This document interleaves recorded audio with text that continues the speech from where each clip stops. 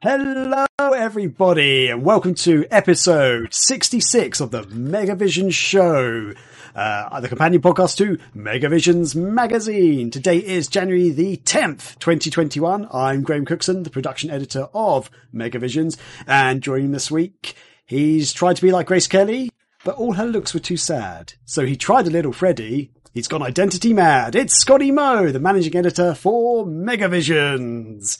And yes, he's been broken-hearted, blue since the day we parted. Mamma mia, here we go again. It's the editor-in-chief of Megavisions, Chris Powell.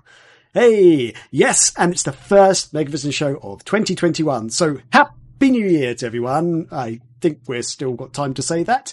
And we're back on the line, going out live on Twitch. So keep us company and fire off any questions you have in the chat. Now that 2020 is over, we'll be doing basically the same thing we've always done. So we'll be answering some of your burning questions. We'll have our picks of the week, where we'll be chatting about a game to play while you wait for Breath of the Wild 2, and a documentary about the actor best known for the Ernest movies. Plus, we'll have a feature discussion where we bring back our little quiz, Graham's Guess the Game game. So now that we've finally sobered up from the waning hours of 2020, let's crack on with this week's Megavision Show!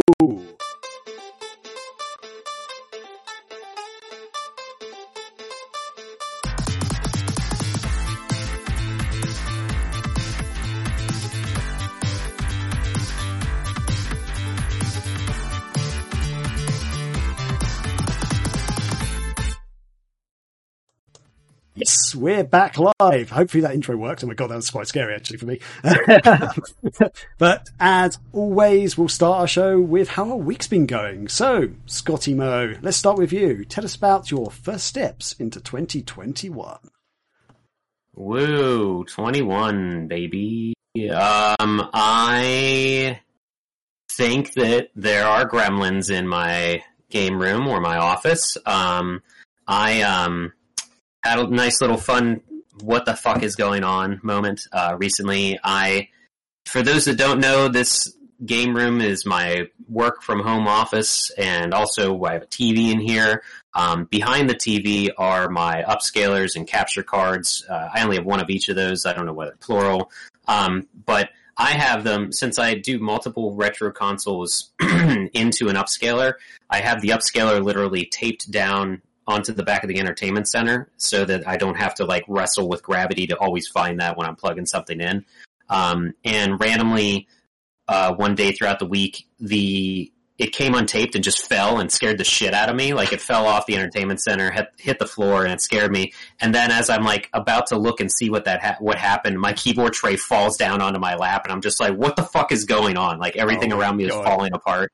I realize my desk is very broken down, and it should not. It's like a compacted sawdust, and it's been disassembled and reassembled with every move, which you shouldn't do. So like underneath, the one thing holding the whole thing together is kind of just gradually always spreading apart. And so I had to like push that so that my TV tray, my keyboard tray didn't fall down.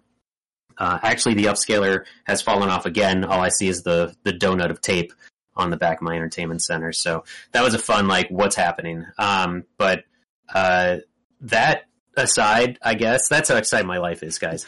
I've been reading Ready Player 2, and now I'm enjoying it. It took about a third of the book before anything started happening. Chris, I think you read that one. I know I've started it. I'm not as far into it as you are, but I'm totally seeing what you're talking about. Like there's not a lot happening yet. I was hoping it'd have a lot more action up to this point. I mean, it should follow. Hey, what up, Social Gamer in the Twitch there?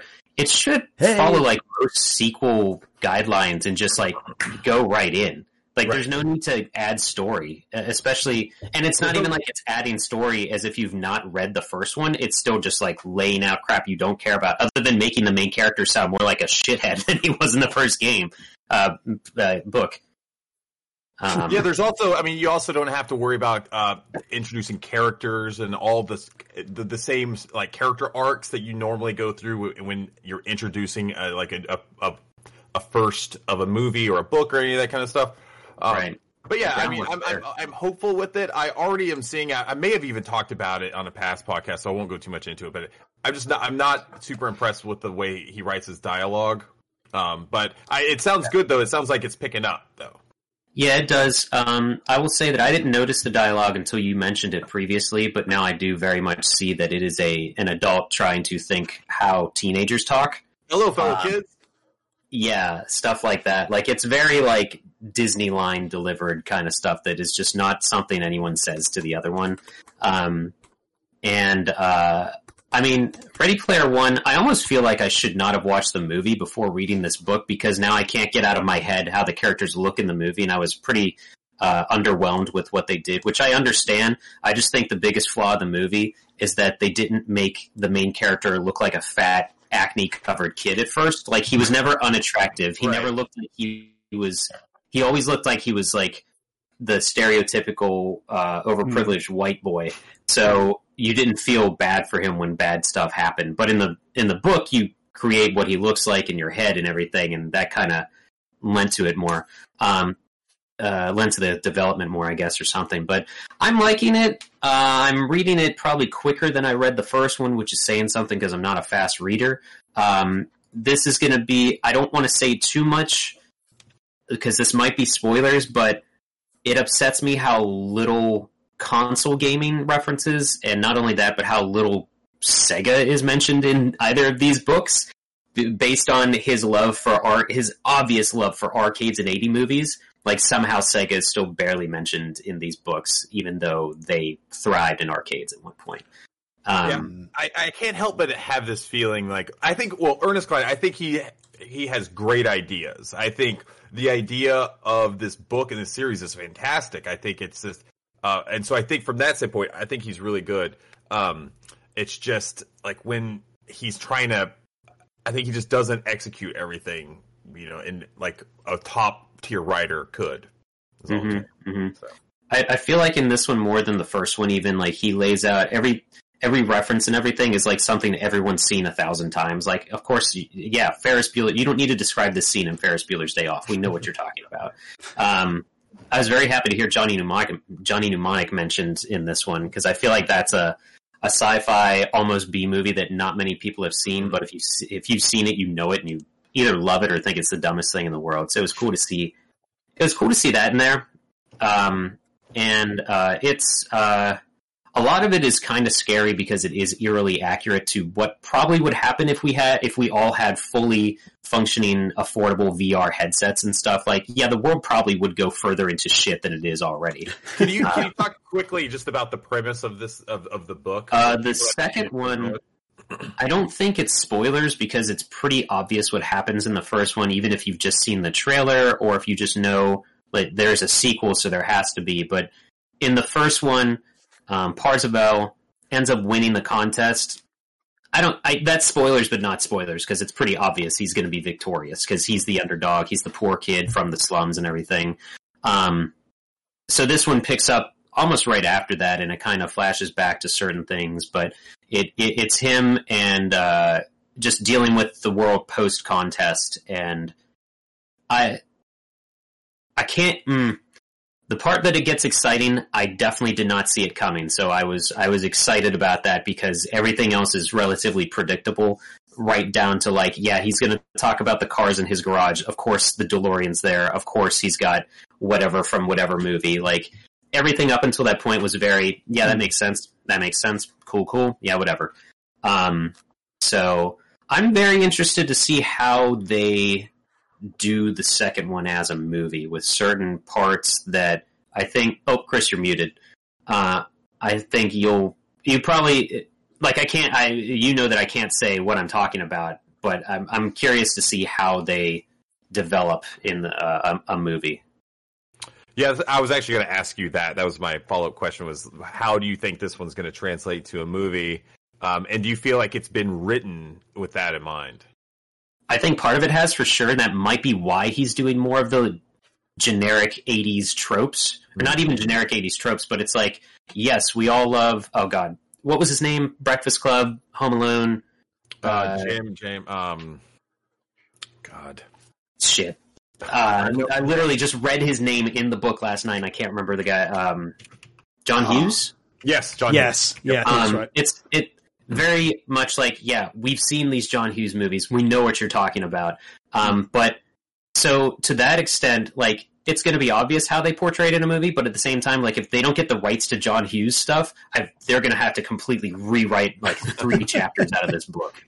Kind of not to, like, kind of almost to the extent I feel they'd have to redo it like they did the first challenge in the movie. That was not just him slowly walking through a dungeon. They had to make it like a death race, which makes sense because watching, like, basically hearing and watching a kid play D&D by himself is probably not entertaining for the big screen. So I can see why they changed that. Well, and that's the thing too, is like, I would imagine with the first book, he probably didn't have in mind, like, this is going to become a blockbuster movie. Like, he had it in his head of like the story he was going to create.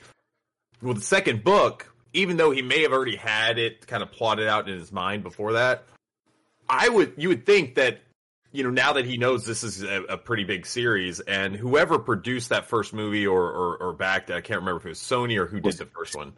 Oh, you mean company, because Spielberg directed it, so. Yeah, I can't remember what company was it, but you would imagine that they're really excited about getting that sequel action, and so they're probably really invested on, like, what's happening in this, and I would be really interested if they had some, like, meetings before he actually did this, and they're kind of getting an idea, and maybe they could even start doing like pre-production stuff too. It's cool. That's part of the business I think fascinates me a little bit, of like, how does this happen? And as a writer, do you have that in your head, and do you try to kind of integrate set pieces in your book that's going to translate well to the movie?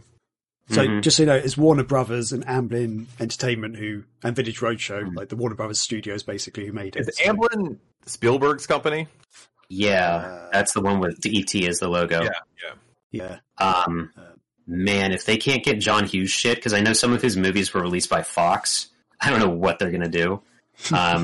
There's a lot of music. There's a lot of things tied to specific songs in this thing as well. So, like, if they can't get the rights, this thing's either going to have an insane budget or be rewritten, basically, for the big screen. Oh, no. So, yeah.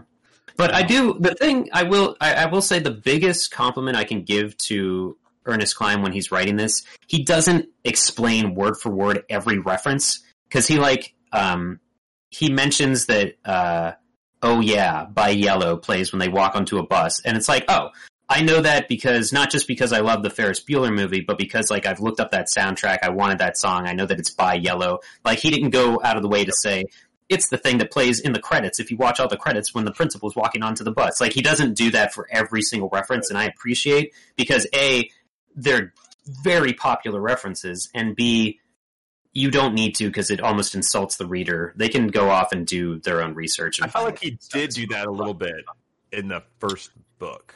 I think he did more when he was describing arcade games and, like, the not the movies, but, like, everything else. Basically, I felt like he went into more detail than he needed to. I am excited to finish the book, though, so I'm interested to see what you think of when you wrap it up. Yeah, I'm wondering how they would do a third one if they do, because before I even read the first one, the fact that you told me the second one is out and coming up and it's Ready Player 2, I thought that's that's just the least creative title. But it makes sense for this book, and I cannot say why, despite the fact that it clarifies it in the first chapter. But yeah, I'm enjoying it so far, but not as much as the first, and I honestly think part of that was because I watched the movie, because I can't remember what the characters should look like in my head. There's your Ready Player 2 talk for the week. I'll mention my pickups real quick. I got this sweet shirt from Limited Run it says Limited Run Games. It's purple, and it's in the Night Trap kind of I was about to style. say, it looks like Night Trap. Yeah, like Night Trap font. Yeah, they did that on purpose. And then the latest release by The Midnight, their Halloween EP, just called Horror Show, came in. Pretty cool cover. What's that? Did that just release? It's only on Amazon Music right now, digitally. Really cool. I don't know if this is going to come up very well, but it's like a smoke black color vinyl. Oh, yeah, that looks kind of see sweet. through it a little bit there. Yeah. So, but it's nice. I wasn't too excited about the packaging because one side of it is a little bit damaged, but it's only an EP, so it's not like doubly secured or whatever. But yeah, I mean that was just pickups because it just showed up after Christmas and whatever. So I'll probably have some more pickups next week because this coming Thursday is my birthday. Hooray! That in mind, though, I do want to mention this because it was like an event in my week and a lot of other people's. Most people watching and listening to this probably know what Scott Pilgrim is based on either the graphic novels, the movie, or the video game that was released 11 years ago now in 2010. Brian Lee O'Malley is the writer who did this graphic novel that was just a love letter to... It was like Ready Player One before Ready Player One almost. Just due to the game references, other nerd culture stuff, and with the movie, definitely like the hipster culture. Are you guys familiar with Scott Pilgrim, or which avenues of it are you familiar with? I've only seen the movie, so that's all I know. I've seen the movie. I know it's other things, but yeah, the movie's the only thing I've seen. So neither of you have read the books? No. I recommend them. They're pretty good. They're pretty fleshed out. The movie came out as the 6th book was being written, so the endings differ wildly, and also the books encapsulate like multiple years of Scott's life, whereas the movie is like feels like a weekend or something. Yeah. I thought the movie was just like a one-off story in those books, and the franchise. I thought the books did more, the second. So the second book is cover the whole called Scott movie? Pilgrim versus the World. Okay. Sorry? Okay, fair enough. I was sorry. I think there's a bit of a delay, but yeah. So are you saying all the books cover the movie, or just one of the books? The movie covers large avenues of the books, except for the 6th one, because the 6th one was being written as like Brian Lee O'Malley had a lot to do with the movie. So he said, okay, I'm going to write an ending for the movie, but it's probably going to be different from the book. When the movie came out, Scott Pilgrim was everywhere, though. If you were in a certain group, you knew a lot about Scott Pilgrim, even if you hadn't read them. Because, the game is a brawler with music, which has an amazing soundtrack by Chiptune's Pop Puck artist, Anamanaguchi. It's a side-scrolling brawler, 4-player. Scott Pilgrim, I guess I'll give a brief rundown if nobody's ever heard of Scott Pilgrim. Nothing against you if you haven't, because it's, been in the ether, but not. Scott Pilgrim is a guy who falls in love with a girl while he's dating another girl, and he's in a cool band, and they're called the Sex Bombs. And he's got to figure it out, and this new girl that he's into, she's got 7 evil exes that he has to fight to earn her love. That's basically it. Yeah. It's the weirdest story. Yeah, it's fun, though. The story's very good, and it's relatively progressive for its time as well. I really like the story. I have a couple of the books. They've been re-released in color and stuff, but they're written like manga almost, but not like Japanese backwards to us. But anyway, this game was released digital only, and then it was taken down. It was delisted shortly after you could get DLC for it that added characters, and the biggest fault of it, when it came out, it did not have online multiplayer. So it's a 4-player brawler only on digital avenues. You only had couch co-op, and then after the fact, online multiplayer was released, but nobody was playing it then. And then it got delisted, so nobody could play it if they wanted to. It's made by Ubisoft. For years, everybody was sending death threats to Ubisoft, Brian Lee O'Malley, Anamanaguchi, because somehow they thought that since Anamanaguchi did the soundtrack, they were purposely preventing people from downloading the game. They wrote the soundtrack because they were asked to, and it doesn't even belong to them. So that was I hate that. And I realize now I sound like a spokesperson for Anamanaguchi with one of their beanies on, and then limited run t-shirt on. You slave. I know. I wish I would let. Hey, limited run, Josh, Brian, anybody, anybody from Anamanaguchi, Pete, if you guys want to sponsor us, be our guests. So, long story short, Ubisoft.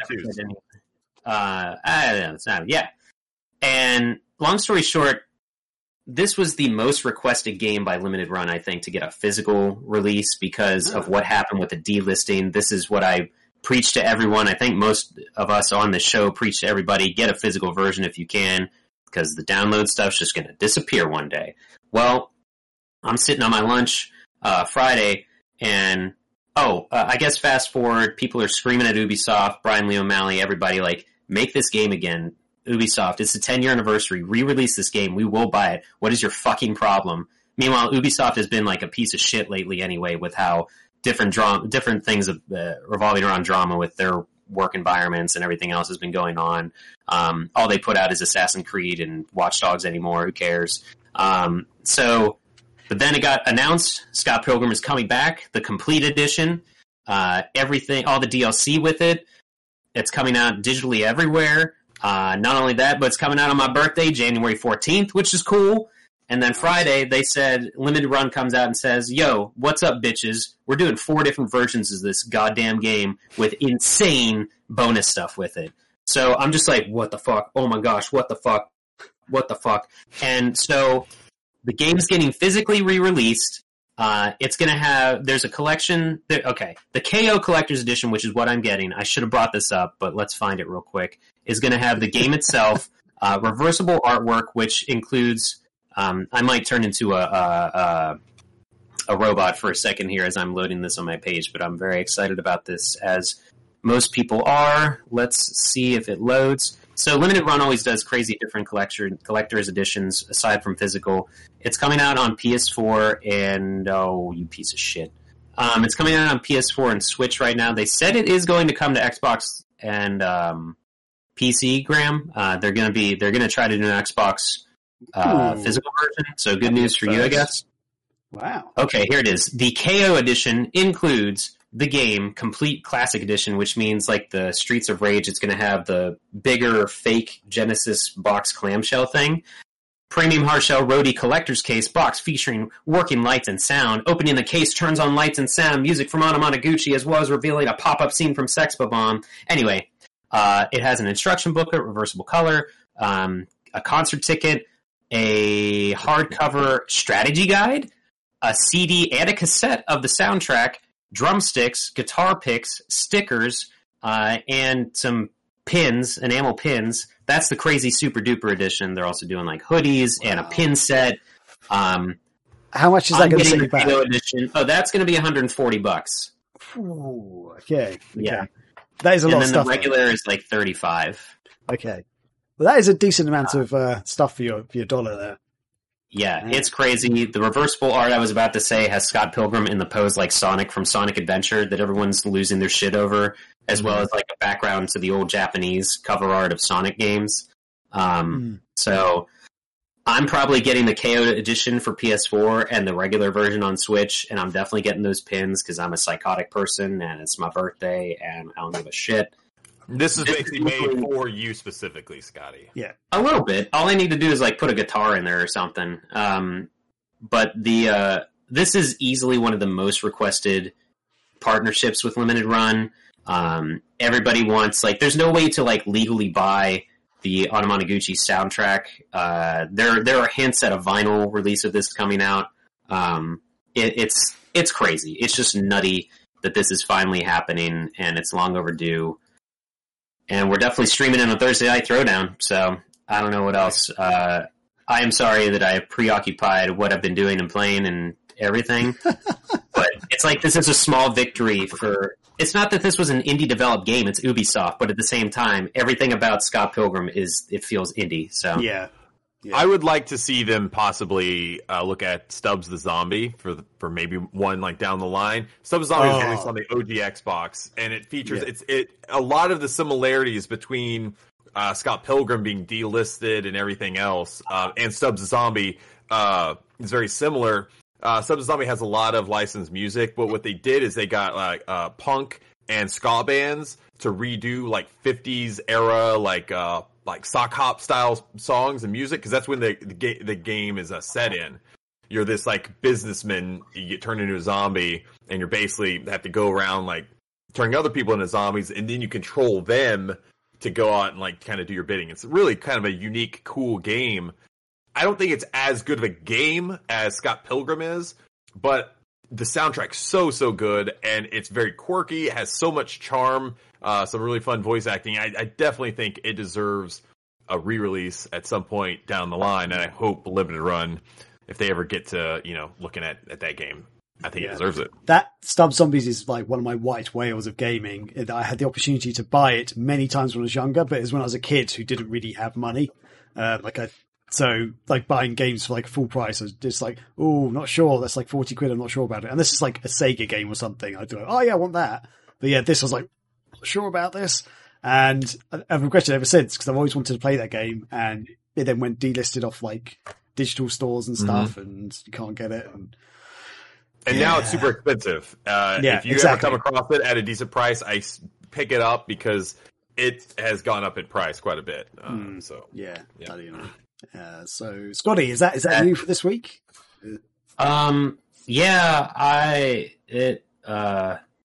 Yes. Sorry, I'm looking at Scott Pilgrim stuff on Limited Run site now. What is nice, they are going to do it's not going to be just 10 and 6 o'clock like they normally do for their pre-orders. It's going to be open for a couple of weeks, so that's nice. That's good to know. It's a big win for like the movie did not do commercially well. It made like half its budget back. Wow. I recommend the books to anybody. Give them a shot. There's references throughout. His band's name in high school was literally Sonic and Knuckles in the book. So Brian Lee O'Malley digs the Sega. So yeah, nice. Apparently more than Ernest Cline. Yeah. What the hell? Okay, so Chris, how's your start to 2021 been? How have you been doing, my friend? It's actually been going pretty well because I got a new TV. I don't know if I talked about it last time, but I was saying I needed to get this new TV to replace my old Vizio. Before I got like a PS5 or a Series X, I felt like I needed to get the TV first.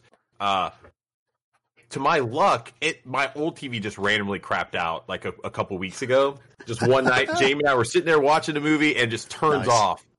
And I was like, oh, crap. Well, I was like, well, I know what I'm doing tomorrow. So I went down to Best Buy and picked up a Sony Bravia. It's the X900H model, which is one of their higher-end, more affordable TVs. Is about like $1,300 or so.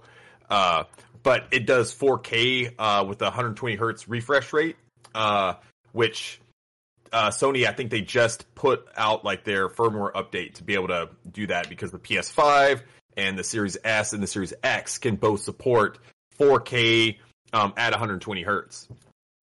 I was able to get it going with my Series S this past week, and I will say I actually feel like it is a next generation experience, if that makes any sense. Because before, I felt like my TV, it just didn't look that great because even though it was like technically 4K.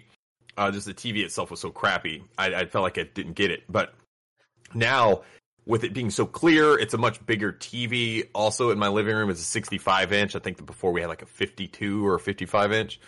It looks so awesome. And playing like Forza Horizon 4 on that at 120 hertz is so badass. I love it.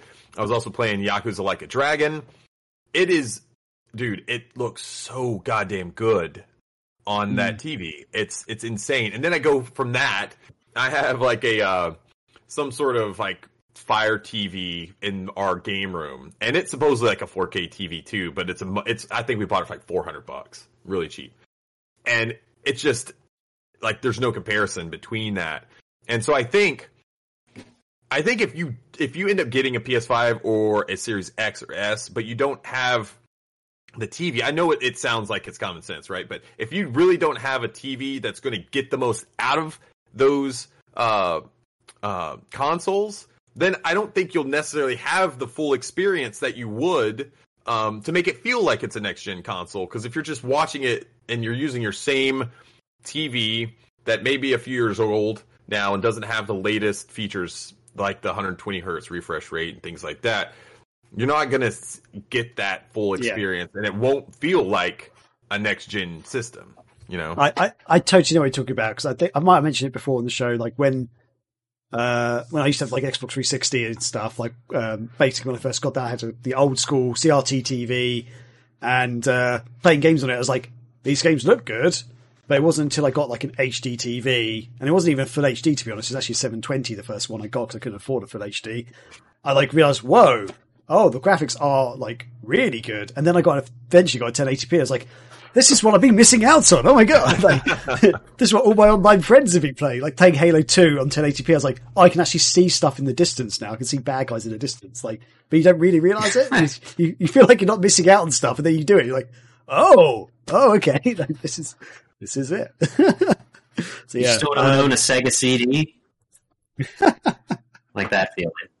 It's so funny because my Jamie, she is the complete opposite of me. Whereas I love this kind of stuff. I love tech. I love gadgets. Like I just love this stuff. So, but she's the opposite end of the spectrum. When I first met her, she had this like tiny little like 7-inch TV. The thing was, it wasn't tiny. It was gigantic. The screen wasn't very big, but the thing was like 4 feet wide and weighed like 200 pounds. It was just gigantic. And she would still have that TV today, guarantee you. If I didn't like force her to buy a new TV, she'd probably still have it and be perfectly fine with it. It drives me crazy. Kate is exactly the same. Meanwhile, you have when I first met her, she consoles had like a 20-inch. Yeah, it's crazy. I did get a pickup that I wanted to show real quick. It's Yakuza Like a Dragon. It is it's a limited edition or collector's edition. This was done by Pix and Love.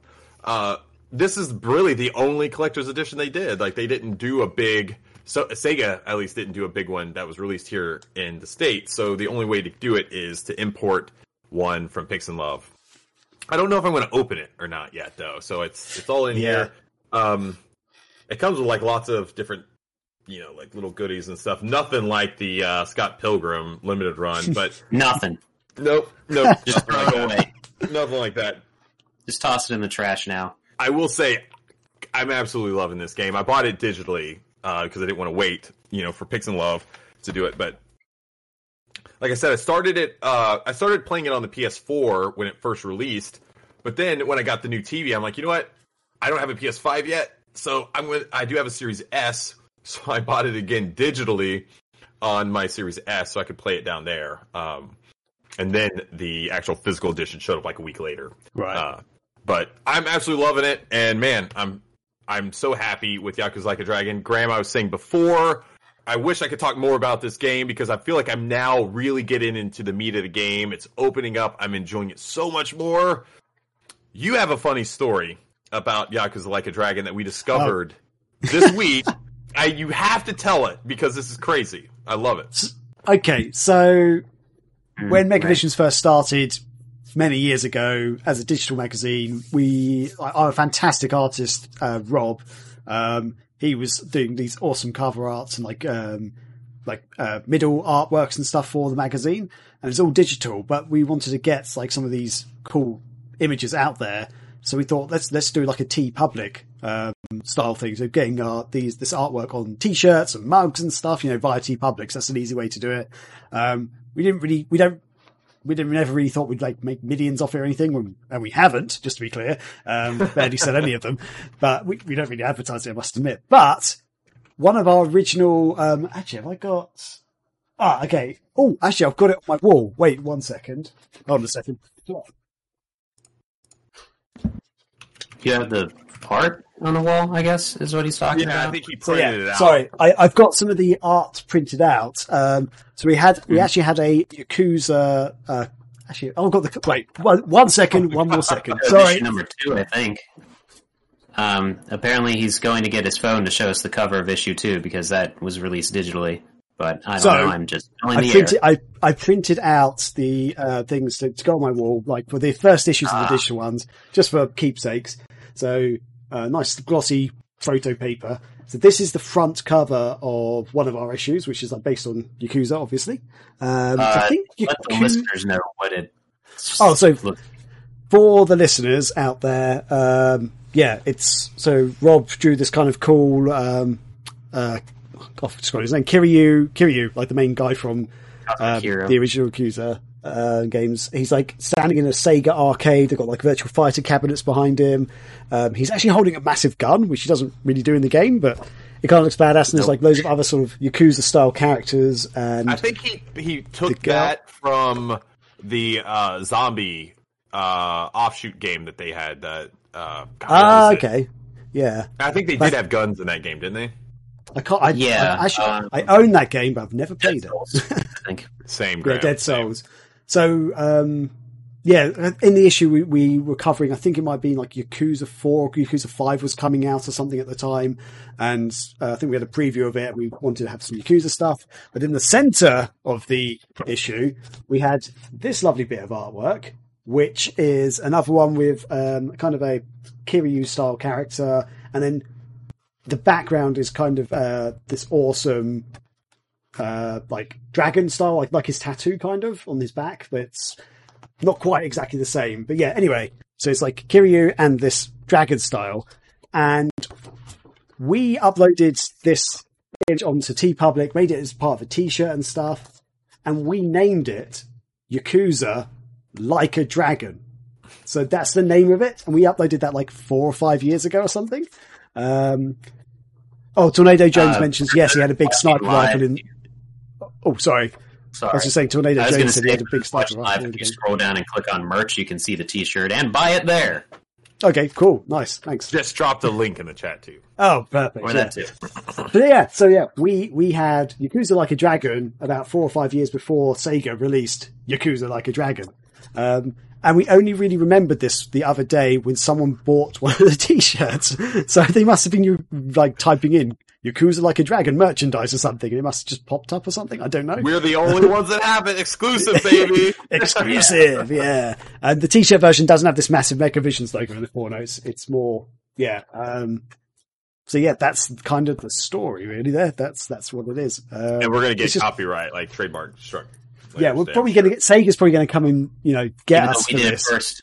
Yeah, we did. So can we technically say, Sega, wait a second, you owe us the money because we had this before you. This has been out there. This has been out there for years. Come on. I don't mind giving Sega like the $2 profit that we got probably off that one. Oh, no. Sure. I think we need the profits from their game sales now. That's what we need. That's what we're asking for. Jones in the chat says, just furthers the theory that people listen to us and use our ideas. Lol. Which has happened before with other influencers and companies. And he does confirm that he did have a big sniper rifle in that game, Dead Souls. Yeah. Dead Souls, cool. Yep. So, Corey, just so you know, I already spent like 20 minutes talking about Scott Pilgrim, and you need to back me up that it's the most important thing right now. Oh, dear. So while Corey's doing that, Chris, is there anything else that you've picked up or you've done this week? Or You know what? Nope. That's it. That's it. Okay. Yep. Cool. So I'll try and go through my stuff quite quickly because I know we've been doing this for a while. Tornado Jones says, it's more important than anything else in my life about Scott Pilgrim. So there you go. Confirmed. There you go, Scotty. Vindicated. My garbage truck. Nice. Truck. So Anyway. this week I have recently discovered a TV show that ended like last year. Schitt's Creek. What a twist. Sorry, what was that, Scotty? You're not the only one that... basically, the world learned of this show now that it's been cancelled. Yeah, it's bizarre. Like, I knew of the show. It was kind of aired on TV over here, but not like a really popular time or anything. And also, the trailer, I don't know if it's about in America or if like the American production studio made these trailers for the UK, but the trailers they were showing in the UK for the show made me not want to watch it, basically. I saw them and was just like, that looks like a terrible idea for a show. This doesn't look funny. These characters look annoying. I don't want to watch this. But it won so many awards and so many people have been saying how good it is. Like even people I know have actually sort of seen it and gone, it's brilliant. It's amazing. You've got to see it. And I was like, okay. I was thinking I've run out of shows to watch at the moment. And Kate and I just sat down. It's on Netflix. And I was like, why don't we give it a try? About halfway through the first episode, I was thinking, I think I was just in that mood of like, I don't like this show. And I was like, halfway through the first episode, I was like, yeah, it's okay. I mean, the characters are a little bit annoying. It's not that great. By the end of the first episode, I was like, I want to watch the next one. And then after the second one, I was like, this is one of the funniest things I've ever seen. So I've been basically watching it. I think I'm on to season 2 now, and I'm just really enjoying it. I think it's a very, very good show. It's probably not the funniest show I've ever seen. but I think it's very good. I love the characters, especially the son. And I've actually liked most of them. Like, in fact, I pretty much like all the characters so far in it. There's some of them that have these annoying quirks, but because of that, they're actually kind of fun characters. Yeah. And no one's quite the stereotypical character. There's some that have some stereotypes, and some of them you think, oh, it's just going to be one of the stereotypical characters. But then they'll do or say something, you're like, oh, okay, they're actually quite intelligent, or they're not quite the character I thought they were going to be. So. I think one of the important things that it has going for it is all the characters are flawed and relatable. And I think that's one thing that's very important in a show like that, because you want a character that you can connect with. But you also want them to be a flawed character. You have to see them grow and get better. And this show does that so well, because you're right. Like, in the beginning, they're all just like very superficial. They are selfish. But even through that, there's still a love there, and they're a family in their own way. But then you see them continue to like grow. And when the series wraps up, Jamie and I watched the whole like series. I was bawling my eyes out in that last episode. I was super emotional because I knew that this was like it. This is like these characters. Like I love those characters so much, and I knew that was the end. And so I'm excited for you guys. Okay, because there's so much good stuff. Like such good characters. I love it. Excellent. And just in case anyone doesn't know about the show, essentially what it is, there's this family who are very rich, very well off, and at the very, very start of the first episode, effectively, it turns out their business manager has basically taken all their money and just run away. So they've basically lost everything. Lost the mansion, they've lost all their property. The only thing they've got is like some of the clothes that they could basically take with them. And it turns out that several years before, for a joke, the dad had bought this crappy old town for his son for his birthday one year, like his 18th birthday. I don't think you can do that. That's the weird thing. Can you buy a town? But yeah, he did it, and it was a joke. That's kind of the funny thing about it. It was just a joke, and they'd completely forgotten about it. But it's kind of a really crap backwater town, and it's so bad that the government didn't want to take it off their hands. They're just like, yeah, you can just go live there, basically. And they're basically forced to go and live in the motel there, basically. And so yeah, they're really rich and superficial, and they've had this like very privileged lifestyle in this backwater town kind of thing. They're not idiots, but they just have a more simplistic lifestyle, if that was what makes sense. But yeah, you sort of see that with their superficial life, they're kind of idiots about certain things, but in theory, they're better educated people, whereas the people in the town are less well educated, but it's just a different style, kind of lifestyle. But I like that the stereotypes do have like, they have minor stereotypes about the different characters, but at the same time, you can see the cracks through them, that they are just people. And as you say, Chris, they're very relatable. Each of the characters I found are very relatable, and it's just so funny. Really good. I know Tornado Jones says about the adverts. When I said the adverts over here just were rubbish for the show, he says, that happens a lot. Happened on a show called Reaper that I loved. Yes, I remember watching Reaper. I think I only saw the first season or so. I don't know if it did much more, but I loved that show. That was really fun. That was the first show I saw. What's the one guy? He went on to be in Tucker and Dale. It was the friend on Reaper. It was his. It wasn't the main character, but he's gone on. He's done lots of stuff. He's in big movies now. He had another show too where he was like a medium. He could see dead people. Oh, it was awesome. And it was like based in New York City, and he just worked at this like little corner like stand where he sold newspapers. But then he would go on like these he'd take on people's problems and stuff if like they're getting haunted and stuff. It was hilarious. So apparently his name was Socks in Reaper. Says Tornado Jones. His name was Socks in the show. I know exactly who you're talking about. I can't actually remember the actor's name or anything, but. Yeah, it's annoying when they do that. And that's happened with movies and stuff as well, I found. Tyler Labine? Yep, yeah. Tyler Labine. Nice. He's good. That must be the guy that's not in Firefly. Right. He's the other half of Dale and Tucker. So. Yeah. Cool. And I'll add to that, Graham, because you didn't mention who the cast is. It's Eugene Levy, his son, Catherine, what is her last name? The mom in Home Alone, the mom in Beetlejuice. Yeah. It's not O'Hare, is it? Something like... Yes, yeah, Catherine think so. O'Hara. Yeah. Yeah, I don't know the other actress, unfortunately. But I fell in love with her. She is very pretty. I'll say that. I'll just say that. Yeah. That's safe. I haven't seen that show, but I'll also say that I think internally, Chris and I are disappointed that you think there's nothing else to watch on Netflix when Cobra Kai season 3 just came out. Oh no, I do want to watch joke, that. No joke. Yeah. But Kate, I watch shows with Kate quite often, like of an evening, and I've seen the first 2 seasons of Cobra Kai. She's not seen any of them. I'm like, we can't watch season 3 without you watching the first 2. And it's like, okay, I'll watch it at some point. I'm just like, oh my god, please watch them. Johnny Lawrence's character in that show is so good. That actor, man, I forget his name, but he's awesome. He's so good in the show. Yeah, I love it.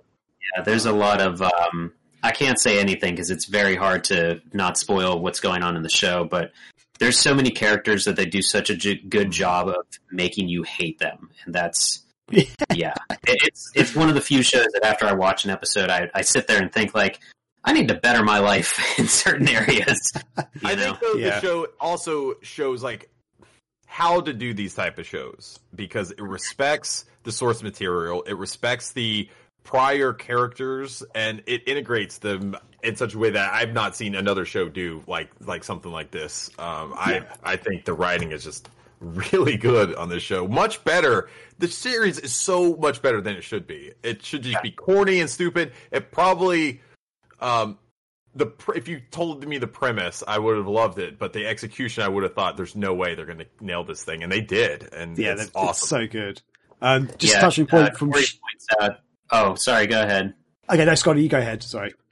To tie up the Cobra Kai stuff, Corey points out, Tornado Jones points out that in season 3, Proto Men, the musical group, the Proto Men, actually has a cover of "In the Air Tonight" somewhere in there, which is pretty cool as well. Nice. I was just going to say my last thing about Cobra Kai. It's really cool that they acknowledge the movies outside of just the first one, because I feel like that's all anyone remembers is like there was one Karate Kid movie. So, yeah, that's cool. And just to touch on what you were saying about Schitt's Creek, Annie Murphy is the daughter, so like the other sort of main actress in it. It was Catherine O'Hara, Eugene Levy, Dan Levy, his actual son, and Chris Elliott, who's in loads of things. Chris Elliott's my favorite. You may not really know who he is, but yeah, he's like in There's Something About Mary. He's in Groundhog Day. Scary Movie. Yes, I own his autobiography. I'm a huge Chris Elliott fan. Okay. Yeah, he's a... Cabin Boy. Yeah, he's great. And William Zabka is the actor who does Johnny Lawrence in Cobra Kai. Yeah, so there we go. So yeah, some great shows. So yeah, hopefully I'll watch Cobra Kai soon. And I'll tell you more about Schitt's Creek when I get through a bit more of it. But yeah, other than that, I have actually got some pickups. One is a game by Ubisoft, which I'm enjoying, but I will talk about that later in the show, so I won't say anything more. I got a little surprise the other day. Just randomly got a parcel from somewhere, and it's a little Shenmue 3 capsule toy. Oh, so I guess that's from my Kickstarter backing. So I've got, it's a Shenhua is in there. I don't know if you can see it. I'm just showing it to the camera. Little Shenhua. I haven't actually opened it. It's going to be 30 fucking years from now, and people are still just randomly one day like, what is this? You pick it up, it's a Shenmue 3 thing. Like, I forgot. Yeah. Prizes are going to be releasing until Shenmue 4 comes out. Yeah, I'd actually forgotten what I was meant to get with it. I got the game one day. I was like, oh, yeah, I got the game. Fantastic. And then 3 or 4 months later, I got a t-shirt. I was like, oh, I was like, has Sega sent this to me or something? Sometimes I get stuff from Sega. Then I realized, oh wait, this is actually one of my Kickstarter things. And then today, it's 2 days ago this came through. And it's just like, wow. Oh dear. And also, very exciting. So I did mention this on the other show the other week that, I wanted to get for Christmas those Sega cushions, and they've actually finally I didn't get them for Christmas on my birthday. Scotty's pointing at behind him. He's got the Dreamcast ones there. So he's got the Dreamcast controller, which is awesome. And he's also got what have you got there, Scotty? He's also got the console cushion. Well, I really want to get the Dreamcast ones. I couldn't though, in the UK at least. It's sold out in the Sega shop Europe. Although Scotty, I know you did put up a link to another site that is selling them, but I'll try. I haven't actually looked at that, to be honest. But I did get the Sega Saturn cushion, and I got the Mega Drive cushion. That's cool. Plus the Saturn controller, and ridiculous. the Mega Drive controller. And yeah, these things are huge. Because, okay, just to give an example, this is what I thought I was getting. This is a Harry Potter cushion, basically. It's like a little cushion, not very big, maybe like 20 or 30 centimeters across in height, it's a little square. And yeah, this is the size up for a 4-year-old kid, probably. Comparison. This is my comparison, you can see.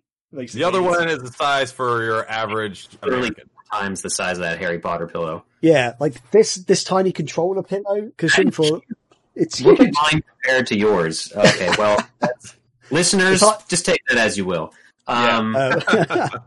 It's like a giant croissant. The Genesis controller is like two gram heads, and it also is. Are those reversible as well? Like this controller? They are. Yes, they're reversible, so you can open it up and it turns it into a proper neck pillow that you can take on planes. But they're kind of shaped like neck pillows already. They're great. You know what? Someone could turn that into a functional controller. Probably.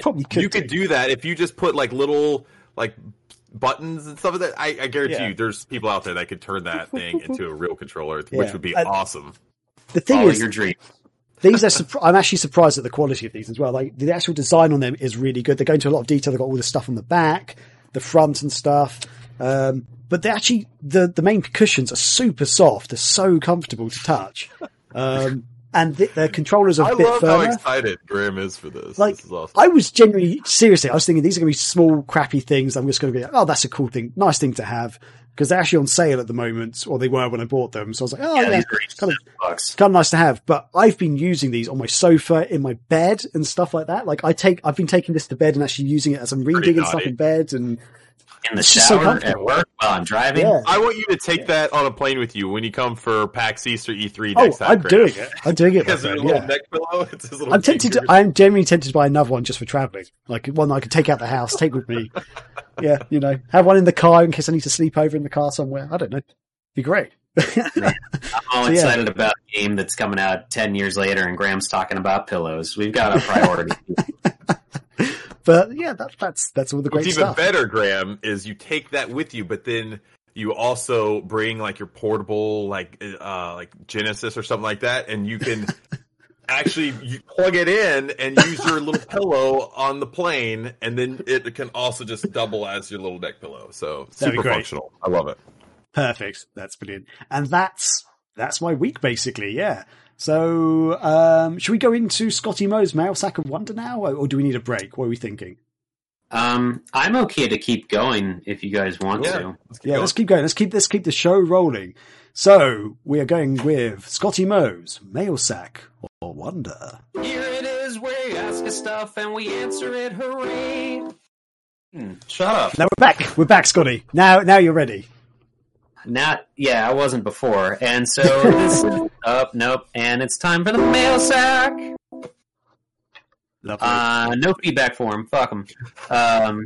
Twitter, nothing on there. But in the Discord, we got from Mr. Haru asked, what was the recent case where you tried to get into something the gaming community swore was an A+ game, but you could not for the life of you couldn't like? For me, it was Celeste. So he's saying something. I feel like this is Graham's life story, but there was an A+ or facility game that the world just exploded with love for, but you just did not. Or what happened? Okay, I know. You remembered is what happened. That's great. Remembering. Stop recording and start recording again or something. I was scared. No. I just thought of one. I've got many games for this. This is my topic. I feel like this could be my topic of the year. Graham's been waiting for everything I own this question for like 6 years, and he's so excited for it. Yeah. The one that just jumped to my head as I turned to look at my shelf and realised I've got something right next to my head, basically, is Red Dead Redemption 2. To be honest, I didn't even enjoy the first one a huge amount. I thought it was okay, but the Red Dead Redemption 1 came into fruition for me when they released the Undead Nightmare expansion and turned it into like a zombie game. Because that suddenly just made it so much more fun. The missions were way more fun. And Red Dead Redemption 2, I like the idea of Red Dead Redemption. I love cowboys and I love open world games. But yeah, I just find it boring. I just find them so boring. Like the missions aren't fun. Like I don't know what it's about them. I've got a friend who loves this game, and she was telling me about it. She's like, "You got to get it, you got to get it." So I got it on the Xbox One. I got it on my shelf. I'll put it over here. Here we go. I got the special edition on Xbox One, and I just did not enjoy it. I played several hours. I maybe played 10 hours, and I probably haven't even barely touched it. And I'm just like, And she's saying about all these like special things she's unlocked and stuff. She's getting really excited about it. I'm like, you should come over and we should play some games one day. And she did. We're playing like games like Halo and Gears of War. And then she's like, "Oh, have you got Red Dead Redemption 2 yet?" I was like, "Yeah, here you go." And she like basically loaded up the game and started playing on it. I just watched her play it for like 3 hours, and I found it more entertaining me watching her play it than me playing it, basically. So she unlocked loads of stuff for me. I didn't even touch it, basically. Nice. So that's basically what happened. To your defense, a lot of people have complained about how long-winded parts are that you can't skip. Like, you're going to have to, you skinned 30 animals before? Here's how you do it again still. You're going to have to do the whole damn thing, like stuff like that. God. That's fine. I never cared about GTA 5 myself. I was just thinking of Rockstar stuff, but that game's been on 3 consoles now, so. GTA 5 is another one, actually. That fucking game. Sorry. Like, oh my god. Yeah, I like the early GTA games. Like GTA 1, even GTA 2 I didn't mind, even though that wasn't the best. GTA 3 was really good. Vice City is amazing. Love San Andreas. Even like the Vice City stories. GTA 4 was like, and then GTA 5 came out. I'm like, I don't like any of the main characters in this game. I think the world looks amazing. What they've done and what they've created is beautiful. I don't think any of the missions are that fun. I don't like any of the characters. This is not the game for me, basically. And driving the cars is no fun anymore. I used to like getting the cars and souping them up, modding them and stuff. You know, like in San Andreas, you could do all this cool stuff to it. Sorry, okay. I'm taking over. You guys go. Is there any AAA games that you guys have played that you're like, I can't get into this? I was literally going to say GTA 4, but I'll go into it. Talk more about that. I mean, you said the same. I mean, I think you nailed it. So fair enough. That's all I have. Sorry. My gut reaction is Doom Eternal, and this is going to surprise no one, because I complained about the game so much on social media as I was playing it. I loved Doom 2016. It was such a surprise. That was kind of another remake or something almost along the lines of Cobra Kai, like, okay, yeah, of course Doom. I mean, Doom is either going to be like, you guys are remaking Doom, or it was supposed to be known as Doom 4, or it was at one point, or whatever. Shut up, Corey. He says, oh man, here we go. I was complaining to him the most about it. So Doom 2016 has kind of an arcadey feel. It felt like almost an homage to the original Dooms, and it was just fun nonstop. Go, crazy power-ups, crazy guns, like these just, it engulfed you in these different areas. I forget what they're called, where you get trapped inside a room with a bunch of other monsters a couple of times throughout the game. The plot was interesting, the main antagonist was interesting. Doom Eternal kind of threw all that aside and instead Slayer Arenas, that's what it is, thank you, Corey. Doom Eternal... I was ready for the next, like, I want more of that. Like, they even in Doom 2016 even released an arcade mode where you go through the levels just to beat the top score or get your score higher and stuff. What up, Red Jaguar? So Doom Eternal, that was when the pandemic hit. It came out the same day as Animal Crossing New Horizons. And so that was when the pandemic hit, and didn't really know if we could even go into stores safely and stuff. So I bought it digitally and downloaded it onto my PS4, full $60 and whatever. I had never done that before. I was very much against doing that for full games. Like I was still at that point. I was still weary on like spending $20 for a full game digital download. But that's old man Scotty talking. So I got Doom Eternal and I started playing in it. It felt kind of the same, but then I was getting to parts where it was like just too hard. Like the difficulty ramped up immediately and never let down. It was just difficult upon difficult, and like for me, not to the point of there are games that are challenging and still fun. Like an example of that for myself would be Hotline Miami. Like that game is so frenetic. That's kind of speaking of the early GTA games. It's a top-down view where you're pretty much a hitman for whatever reason. You're not even sure. I'm still not even sure after finishing the first and most of the second game. But that game's like go, frenetic, pretty fast, kind of arcadey. But it gets harder, but you learn and you adapt and you feel like you get better as a player as you're playing the game. I did not feel like that with Doom Eternal. I felt like I had never played a video game in my life with most of Doom Eternal. And Corey brought it up that it's Dead Souls, it's Demon Souls, not Dead Souls, it's Demon Souls, it's Dark Souls. Like, it's that kind of like kicks your ass, doesn't tell you why, doesn't tell you how to do better at these parts, kind of just throws stuff at you. And it gets harder. Not, for me, it wasn't challenging. It was just not fun suddenly. But I was like, I can't return this. I paid $60 for this fucking thing. I'm gonna fucking finish it, even though I hate it. And I think my hype level was a little bit too high because I love Doom 2016 so much. That was my game of the year that year. And I don't really play too many shooters, new ones, so there was that factor as well. There were platforming elements to it that just like, they break up the monotony, but at the same time, I was just like, this is dumb. Like, I'm dying on these parts and I don't even understand why. And the biggest crux of it is I was playing it on a controller for the console. It was definitely made for keyboard and mouse. So I felt like I was being punished because I didn't want to use a keyboard and mouse, which I think you can do on the PS4 version, but it's definitely made for that with how many, like, you're going to use every button on the fucking controller when you're going into these Slayer arenas. And I was doing stuff over and over and over, and I was just like, I have to stop playing this game because it is actively stressing me out to play this.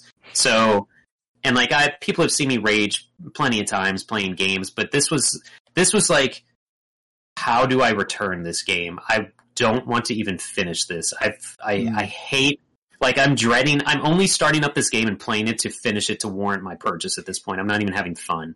And, Avalee, oh, what's up? Avalee says in the chat, Doom Eternal suffered from the devs forcing you to play it their way. Corey says there, yeah, I enjoyed the punishment in Soulsborne games, so I enjoyed Doom Eternal. I hate that. I do not ever want to play any Dead Souls or Demon Souls because I want to have fun with games and relax with them. I don't want to play a game that is challenging and difficult continually because I'm trying to relax with a game. Have you not played any of the Demon or Dark Souls games or anything? No. They don't hold any attraction on me, but also I'm not into medieval stuff, so the first thing that turned me off of them was the aesthetic. Okay, so you probably wouldn't like it then, but I find the difficulty that, yes, they're both hard, Doom Eternal and Dark Souls and stuff, but I find that difficulty feels very different between the two games, because I also didn't really enjoy Doom Eternal that much. I played it a bit and was just like, this is... I'm glad you said you felt like you never played a game before, because I was playing this like, have I just forgotten how to play first-person shooters? Like, what is going on? For Doom Eternal. Yeah, for Doom Eternal. But for Dark Souls, Dark Souls is super tough, but it's kind of like when you die, you understand why you've died, and it's not so frenetic most of the time. There's bits where it gets a bit frantic, but you kind of understand why you've died, and it's almost like the challenge, like, oh, this is how, I think I know how to beat this guy, and then you sort of come back and you try and like take them down and stuff, and the way you explore the world and stuff, I think is a lot more entertaining, and basically you can find different routes. If you think, oh, I keep dying on this guy, maybe I'll go this way and try and find another route to unlock something or unlock the next path or something. Right.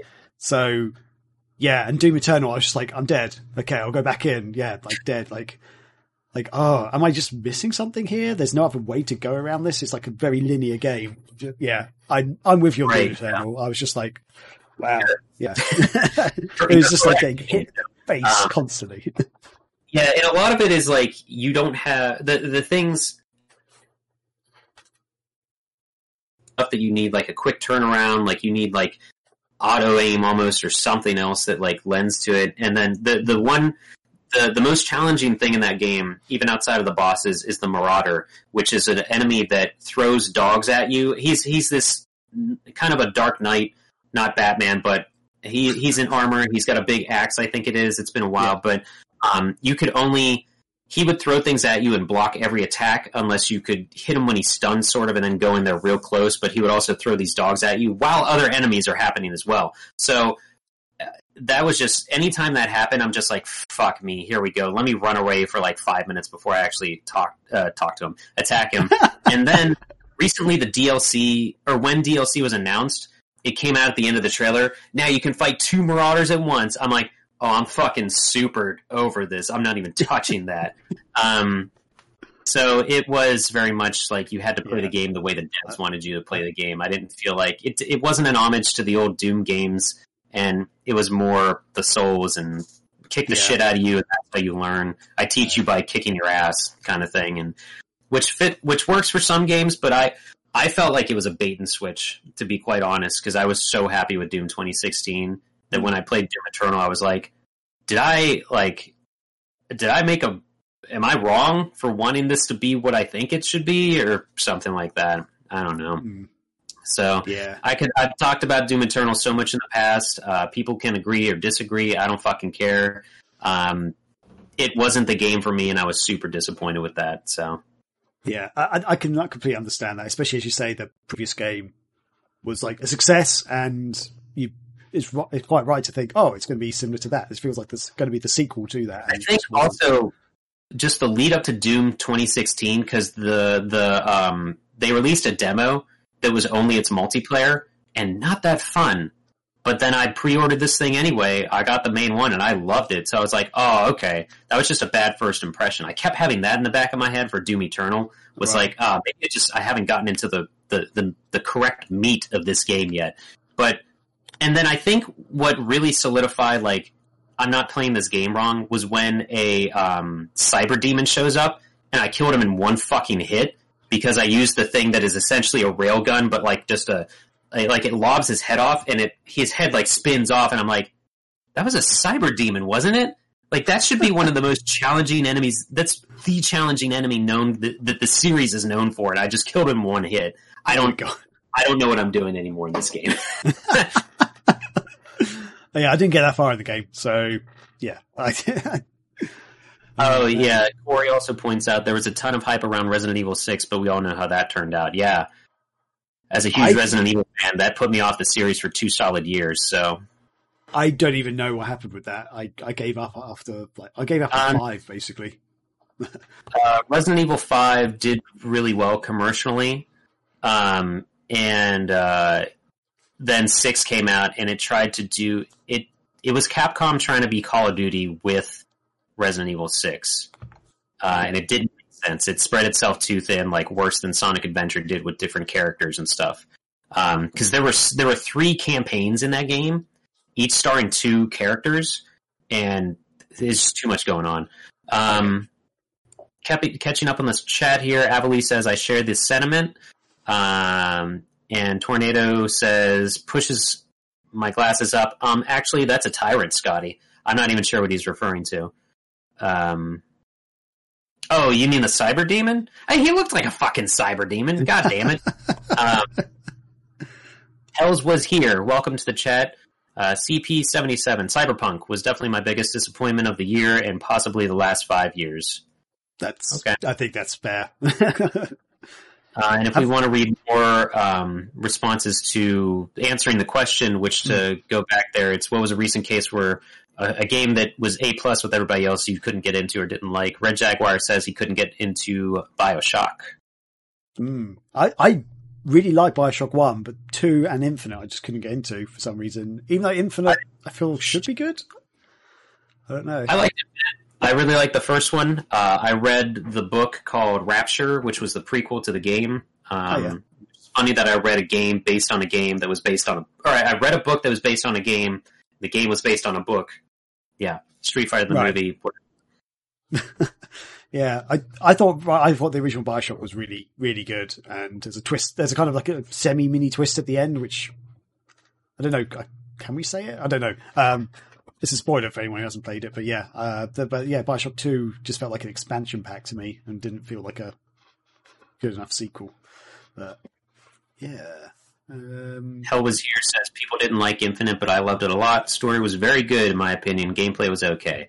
BioShock 1 was a narrative-driven first-person game. BioShock Infinite was a first-person shooter. Yeah, I think maybe that's why I didn't get into, I feel like I felt like the game was maybe something slightly different. And when I started playing it, I was like, I feel like I should enjoy this game. But yeah, I just wasn't for some reason. But that's cool. If you like it, that's awesome. Yeah.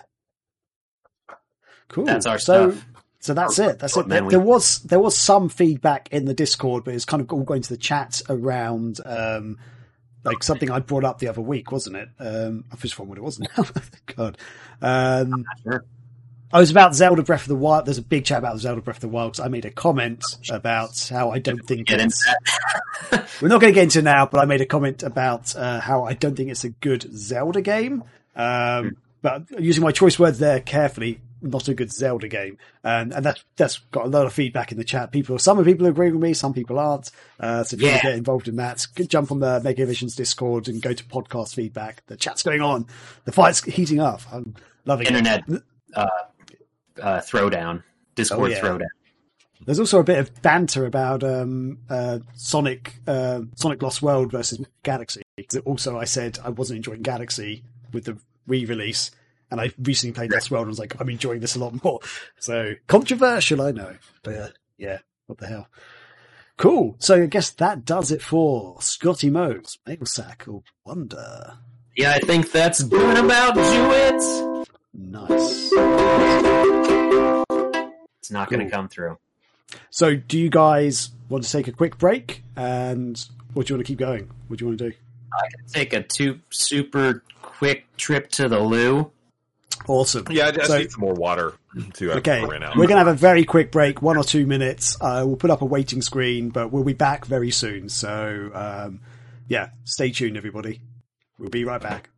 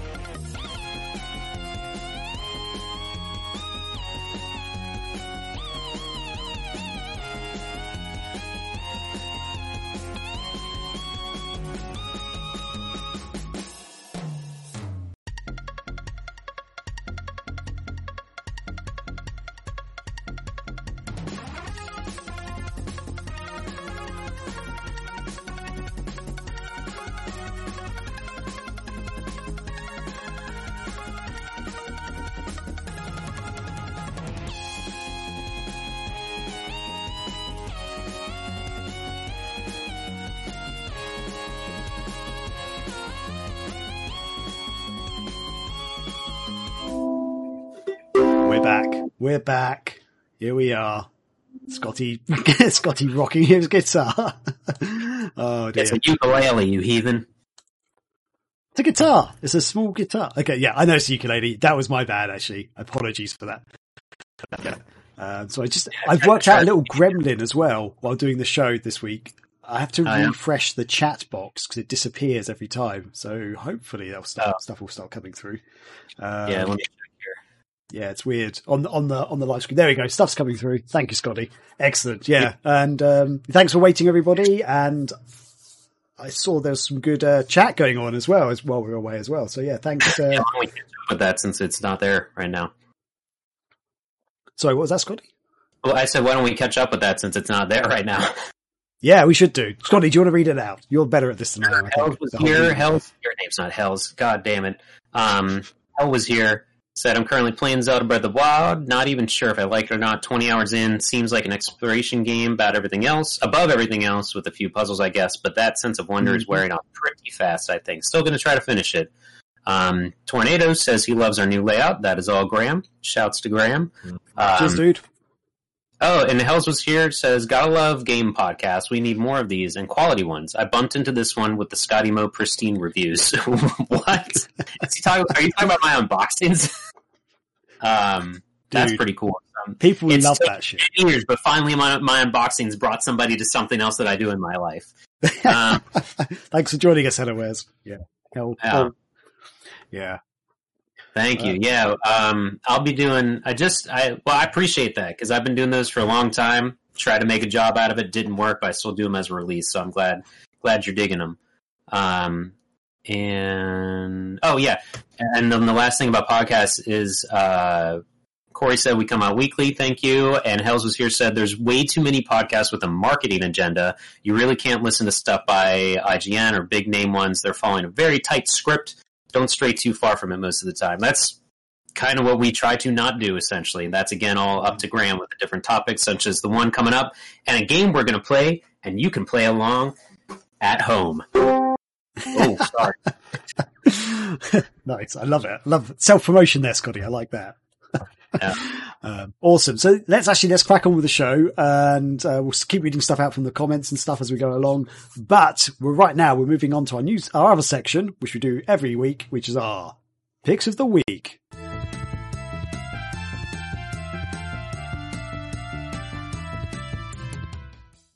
Does it pick us up when it's playing? It does not, and now we're back already. So there we go. So, is Tom from MySpace on there? Why is Tom from MySpace not on everything? That's the real question we should be asking the world. But yeah. It's every week we talk about our picks of the week, which can be a game, a movie, a TV show, a board game, a book. It doesn't really matter as long as it's in the world of entertainment. It's something we've been enjoying. We want to talk to you guys about it. It may not be the greatest thing in the world, but we've all had some fun with it, and we think other people might enjoy it, especially in this crazy lockdown COVID world. So yeah, let's survive this pandemic together, people. So let's kick it off with. I'm actually going to kick it off with Chris, even though Scotty's in the outline, but I feel Chris could go first this time. Okay. All right. So I was going to pick Yakuza Like a Dragon, because I've been so excited about it. But I decided to go somewhat different, but I did tell Graham that you owe me like some sort of video chat later in the week because I need to talk to you more about. Maybe we could do a special podcast and get Anti-Chris on as well because he loves that game so much. Yeah. Yeah, definitely. I will be right back. I apologize. That's right. I watched this mini documentary this week that I thought was really awesome. It's on YouTube. We'll drop a link in here in a little bit, but it's by this channel called Hats Off Entertainment. I actually found out about them from Sketchcraft because he dropped a link in our chat this week that for an Uncle Buck. So basically what this channel does is they do like mini documentaries on actors, on movies and things like that, where they take kind of like a behind the scenes approach, or they'll look at like all the deleted scenes of a movie and show like what this movie could have been and things like that. It's really fantastic. It takes deep dives into lots of movies that I loved, but not a lot of people talk about. the one that I want to talk about today, though, is that he also did a whole episode on Jim Varney, who is the original actor who does Ernest. Ernest P. Worrell is his most famous character he did, but he's he acted in many different movies. But I've never watched a documentary on Jim Varney before, and I absolutely love him as an actor. I grew up watching Ernest. I love all of his stuff. And I learned a lot about this. It's really short. It's only 17 minutes long. Like I said, it's on YouTube, so it's free to watch. But it goes into Ernest like shows early on. I didn't realize that he was a stand-up comedian living in LA in I think the late 60s, I believe, maybe early 70s, and then he moved back home because he thought he ended up becoming like a failed actor. He didn't get it. He got some commercial gigs and things like that, but he wasn't able to kind of latch on like he had hoped to. So he ended up moving back home, started getting a regular job again, and then he got a phone call from this like producer or manager, and they said that, hey, they had an idea for him to play this character for a commercial, and he accepted it because he was excited to start doing some acting again. It ended up being the Ernest character, who he had a big role in, finishing it and, kind of bringing that character to life, obviously. But it's interesting because it wasn't actually seemingly like his creation. It was this company, I forget his name. He went on to work with him in all of the Ernest stuff. This guy who directed and kind of like produced a lot of the Ernest movies. But then, so he started making these commercials, and at the time, commercials back in the day, you didn't have like nationally syndicated networks and things like that we do today. Like TV stuff was all very regional. At least here in the United States it was. So you'd have like the stuff Scotty would see, like his channels, a lot of his shows. When I was a kid, it would be all different because we had different regions. So a lot of our commercials, all that stuff would be all different. So the cool thing about it is Ernest could like kind of travel around the United States, taking this character and creating commercial spots for all these different products. So he sold stuff for he did candy bars, used car dealerships, anything you could think of. He was making commercials for it, which is pretty crazy. And I think what ended up happening is somehow a Disney exec saw him, and the way it was told, I think it was like some sort of event at a mall or some sort of Disney thing. Mickey Mouse was there as a guest, and then Ernest came out as a guest. But one of the executives at Disney happened to be there. When Ernest came out, he got a much bigger applause and reception than Mickey Mouse did. So that's where the Disney exec was like, there's something about this guy. They went back and watched it all. They decided to greenlight like a movie. Ernest Goes to Camp. It was the first Ernest movie. And that was the first one I saw. I fell in love with them. But around that same time, too, I think it was the same year, they released the Ernest TV show. And I think it only lasted one season. But Disney went on to produce, I think, 3 more, maybe or 2 more Ernest movies. And then theatrically released. And then after that, they walked away. And the next one, Ernest Rides Again, which I didn't know about and I've never seen it.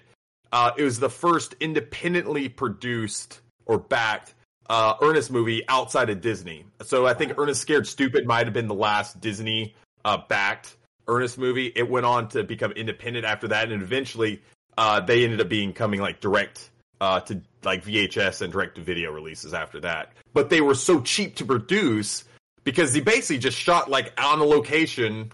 And that's kind of what they did. That was a setup. It was if you kind of look at like the Ernest formula, it's a pretty simple formula for what he does. It's just, you kind of follow him around. He does some really, some stunts and stuff. But so it's not super expensive movies to make. And so they could make these like silly Ernest Goes to the Army, stuff like that. And they could do it on a cheap budget, do it on direct to video, and it made a lot of money. But unfortunately, he ended up, I guess he was a long-time smoker. He ended up getting, I think, lung cancer, I believe it was. And he ended up, I think, passing away. I believe it was in the late 90s it was. But he was, much younger. then I think he had a lot more to give, is what I was going to say. But what's really neat about this video, I definitely suggest you guys check it out if you're an Ernest fan. But what I loved about, I started looking in the comments. I'll say this: everyone knows YouTube comments are like the pit of like the fucking dungeon of the internet. They're terrible, right?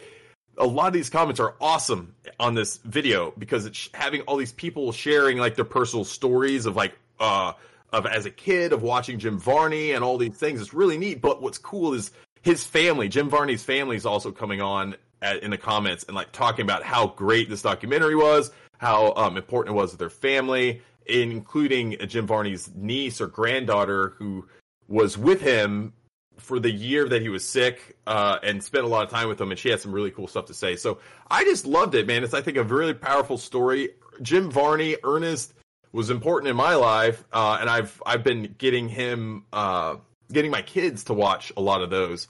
So I definitely, like I said, if you're into Ernest at all, the documentary, like I said, it's called Jim Varney, the Original Viral Star.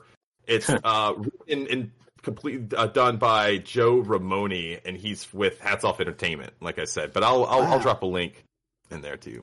Yeah, awesome. Check that out. My dad still will randomly say, "You know what I mean, Burn?"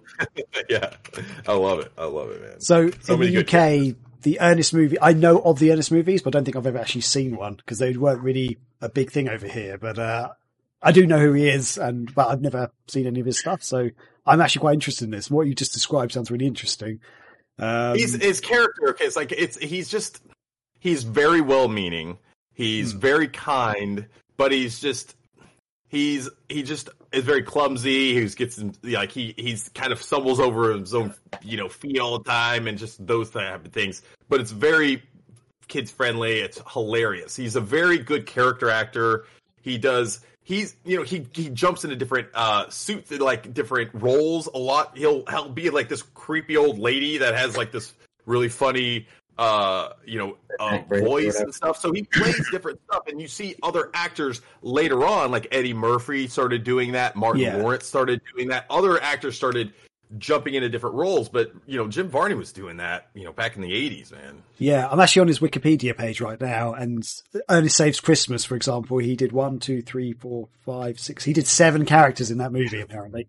And what's cool about the documentary, it was really neat, and it made me smile as a fan, is that it talked about he was very concerned early in his career of being typecasted as Ernest. I mean, I could imagine he basically did get typed as. He did do some other roles and some serious roles too that the documentary points out.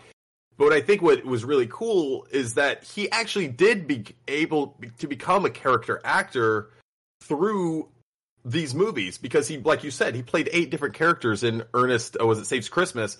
And all of them are very like wildly different. He'll play like a sleazeball, like where he's a bad guy. Then he'll play a grandma. Then he'll do this.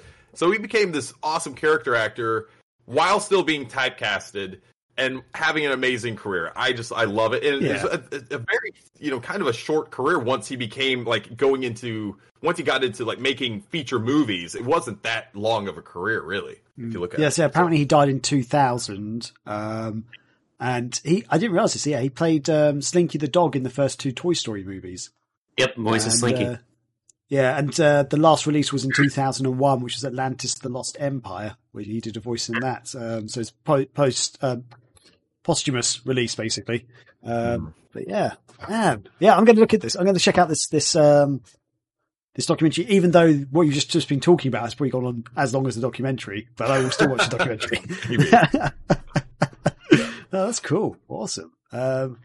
Anything else to add? Oh, actually, just checking out the chat, actually. Avu Lee says, just seeing his smiling face warms me. That's really nice. Yeah. That's the thing, is like, he's such a big part of so many people's childhoods that it is that kind of, you have that familiar comfort when you see him. It's just like he brings you back to those innocent times, and he's an awesome character, man. So I'm sure you guys have characters like that in the UK that you guys grew up watching. No. We hate all our characters over here. So. It's only Dr. Hill, who basically should be Prime Minister at this point, but Oh, I wish. Oh dear. Anyway, let's not get into that. But yeah, cool. up next with my picks, and so as I sort of oh, bless you, Scotty, bless you. Scotty's allergic to my pick, it seems, but I'm going to persevere anyway. So, as I mentioned or teased earlier, my pick is a Ubisoft game, even though Scotty was saying Ubisoft games aren't that good anymore earlier. This is one game I may have to disagree with you on, even though I do know what you were saying earlier. This is Immortals Phoenix Rising. I've just realized my camera is reversed. I forgot to switch it around. Apologies, everybody. Maybe. It's fine on our Discord, but on the actual show, it's not. I might be able to actually. Maybe I can do this live. Let's see if I can do this live. Real quick. I can tell you why I had a crisis briefly. Okay, no, you got it. I've just got it, but if you want to tell the crisis, go for it. I ran away because Rachel, my girlfriend, texted me in all caps saying she found a spider in a very inconvenient spot. And when I went downstairs, she was looking at the front door. Apparently, there was a spider in the hole of the door, so she didn't see it till she was using the peephole. And there's only glass on the outside, so that spider could have easily just jumped at her face, but it didn't. So she sprayed a bunch of Raid Killer into the hole, and it's just super dead, drowning. Yeah, I'd have burnt that whole front door down, but okay. Well, it's cold out, so we won't do that yet. Nice. Well, good. I'm glad Rachel's safe. I'm sorry for the spider, to be honest, because, love all animals, but still at the same time, spiders be scary. Yeah. So the pick of the week is Immortals Phoenix Rising. And anyone who's actually watches the show a lot or listens to the show, I actually mentioned this on our last episode. I didn't mention the game specifically, but I mentioned how there are some certain games on the digital stores out there where I don't know what to pick because they've got like 5 different versions. Like they've got like the standard version, they've got like the special edition, they've got the limited edition, they've got the ultra ultimate super duper version that you should definitely get edition. And this is one of those games I saw there was a sale on, and the standard version was really cheap. It was like, sort of £30, which for Xbox One games over here, that's a decent price basically. But then they had like the limited version, which is like 60 quid. And then they had like the special ultimate version for like £85. I've never really bought a game for £85 unless it came with like, lots of free stuff. And even then I don't really go for it. So I was like, I don't really want to get that, but it came with all the expansion packs and stuff like that.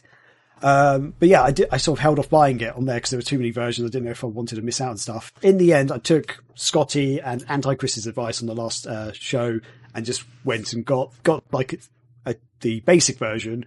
Although I actually didn't get the basic version. I found it online physically with the limited edition version for cheaper than the digital store version, which was on sale for the standard version, if that makes sense. So digital games are really expensive for some weird reason. I don't get it. So that's another side topic. Sorry. Yep. But I am loving this game. And, even though I've sort of mentioned how I think Zelda Breath of the Wild is not a good Zelda game, I do appreciate what it's trying to do and stuff. And this is the kind of game I think people who want to play Breath of the Wild 2 should check out because it's very similar style game. So it's a big open world game. It's like an adventure game, like third person using swords and shields and bits of magic and stuff.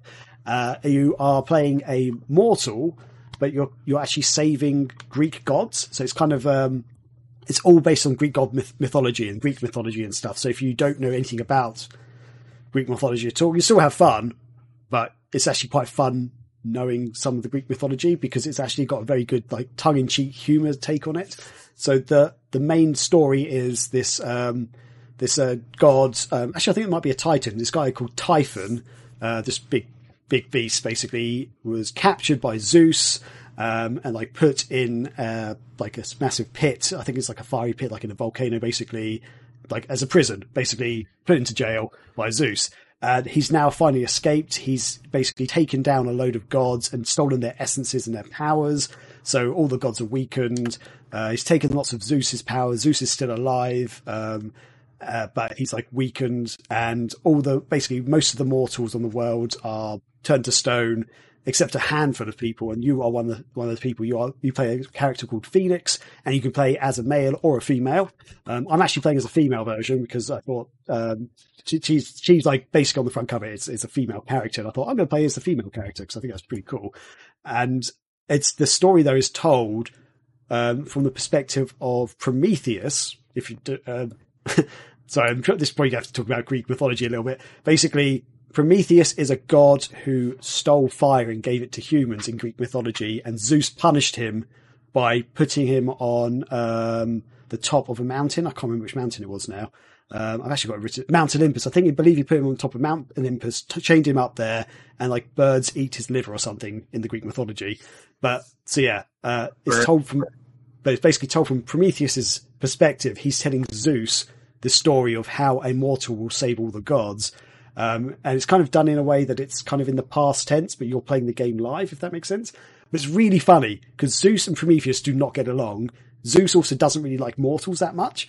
So any time that like you do something really good, Prometheus goes and like you did something, you did this thing which is really amazing for a mortal to do. And Zeus is like, yeah, that doesn't really count, sort of thing. Does he use fire to help save the day? No. Because then the other dude could be like, see, if I didn't give them fire, they wouldn't have been able to save us. So then, like, I think you should maybe that'll be a twist at the end. I don't know. I haven't got that far. But Tornado Jones. Did they finish that story like 4,000 years ago? Tornado Jones just mentioned, yeah, his liver regrows every day and the birds eat it. So yeah, thanks, Tornado Jones. But the story is it's kind of like Breath of the Wild in that it's kind of a big exploration game. You can basically go out and kind of go in any direction you want and solve missions in almost any order that you want to. And it's kind of got these like trial style dungeons, but they're really good and really fun. The gameplay is brilliant. And you can climb virtually any surface, just like in Breath of the Wild.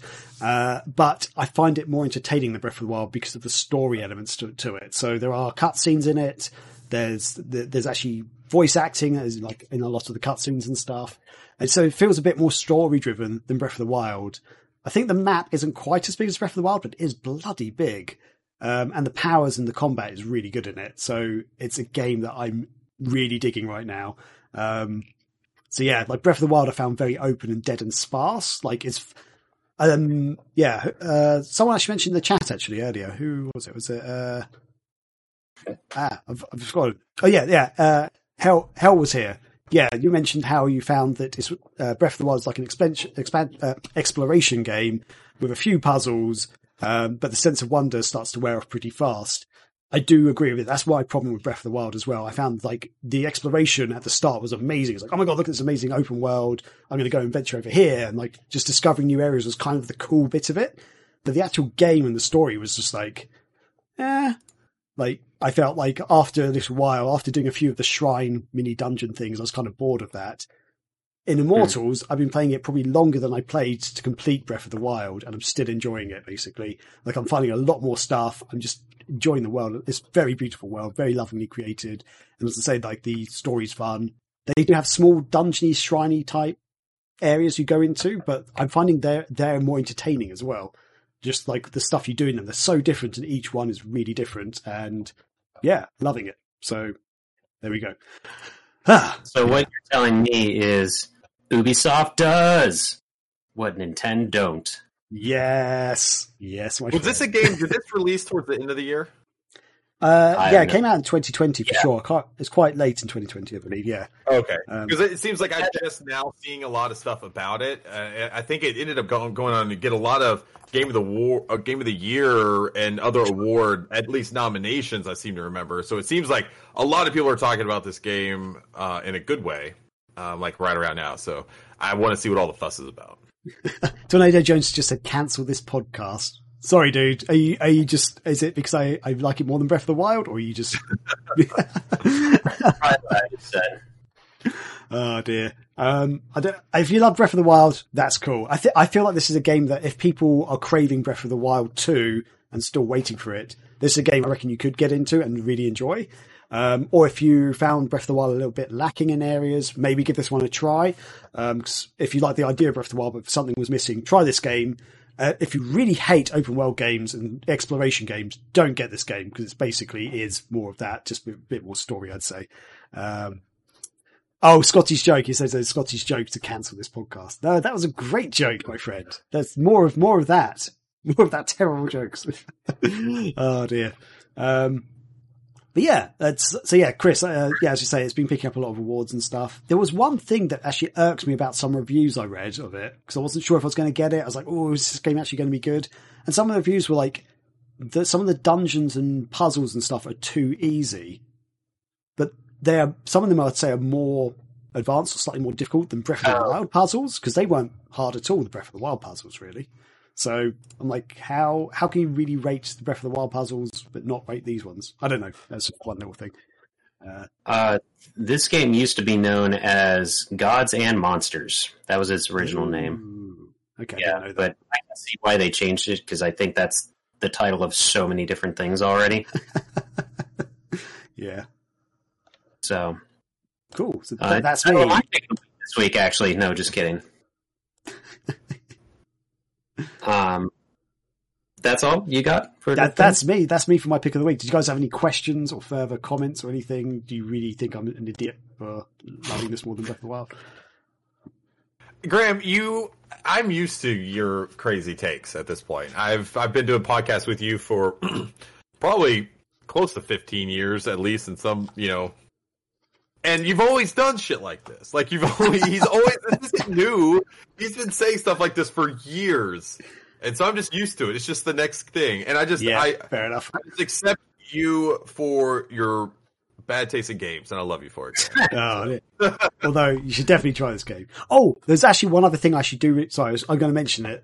The game, basically, they have these daily and weekly challenges that appear, and basically they're extra missions and stuff to keep the game, I guess, going. Like if you're kind of getting bored of just exploring the stuff, you can go and get these weekly challenges which give you extra kind of this weird in-game currency that you basically say, it says go and kill Medusa, for example, or go and find this thing. And you go out and explore the world and find them or kill like certain beasts and stuff, but you kind of have to find them and do the tracking of it yourself. But then you get in-game currency, and then you can unlock special items within the game that you couldn't get normally. And I think that's a really cool idea, because it kind of adds a bit more longevity to the game in a way that other games just don't really do. So it's not like you have to buy an expansion to do these extra missions. They're just there in the game, basically. And they update and change regularly. So some of them are timed based. So like after a couple of days, they'll just remove it. And you have to do it within that certain time, like literally physical time, like 2 days or whatever. But yeah, and I think that's a really neat idea. So that's one thing I'm really chatting about. And also for anybody, it's actually available on basically every console. It's on Xbox One and Series X, PlayStation 4, PlayStation 5, PC, and Switch as well. So yeah, so for Nintendo fans, it's out there for you to play. Cool. So Scotty, people that play the wrong game. Scotty, what is your pick of the week? We watched it last night. I've seen it a bunch of times. Sort of reintroduced it to Rachel. The movie Stranger Than Fiction is going to be my pick of this week because it's one of my favorite movies. It stars Will Ferrell, Maggie Gyllenhaal, Dustin Hoffman, Queen Latifah, Emma Thompson. But it is it's Will Ferrell before he was Ron Burgundy 24/7, and you will forget that it's Will Ferrell pretty quickly into the movie because of how good of a job he does. It's a drama. It's Netflix. It's on Netflix right now in the U.S. Netflix called it a dark comedy, I guess. I don't really know what that means anymore. But I would just call it a straight up drama with comedy sprinkled throughout. But I won't say too much about it because I want people to just go into it and to enjoy it. But it is legit one of my favorite movies, like top 5 probably. I was introduced to it when a rental store in a town near where I went to college was going out of business and just selling like Blu-rays for $1 and stuff. And I just picked it up because I'd never heard of it. It was out in 2006. Not sure how well it did budget-wise. It doesn't really matter for the sake of this segment, though.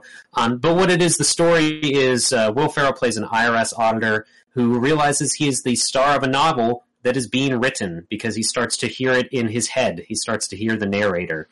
And it goes on from there, hence the name Stranger Than Fiction, because it's maybe he's in a a work of fiction, maybe not.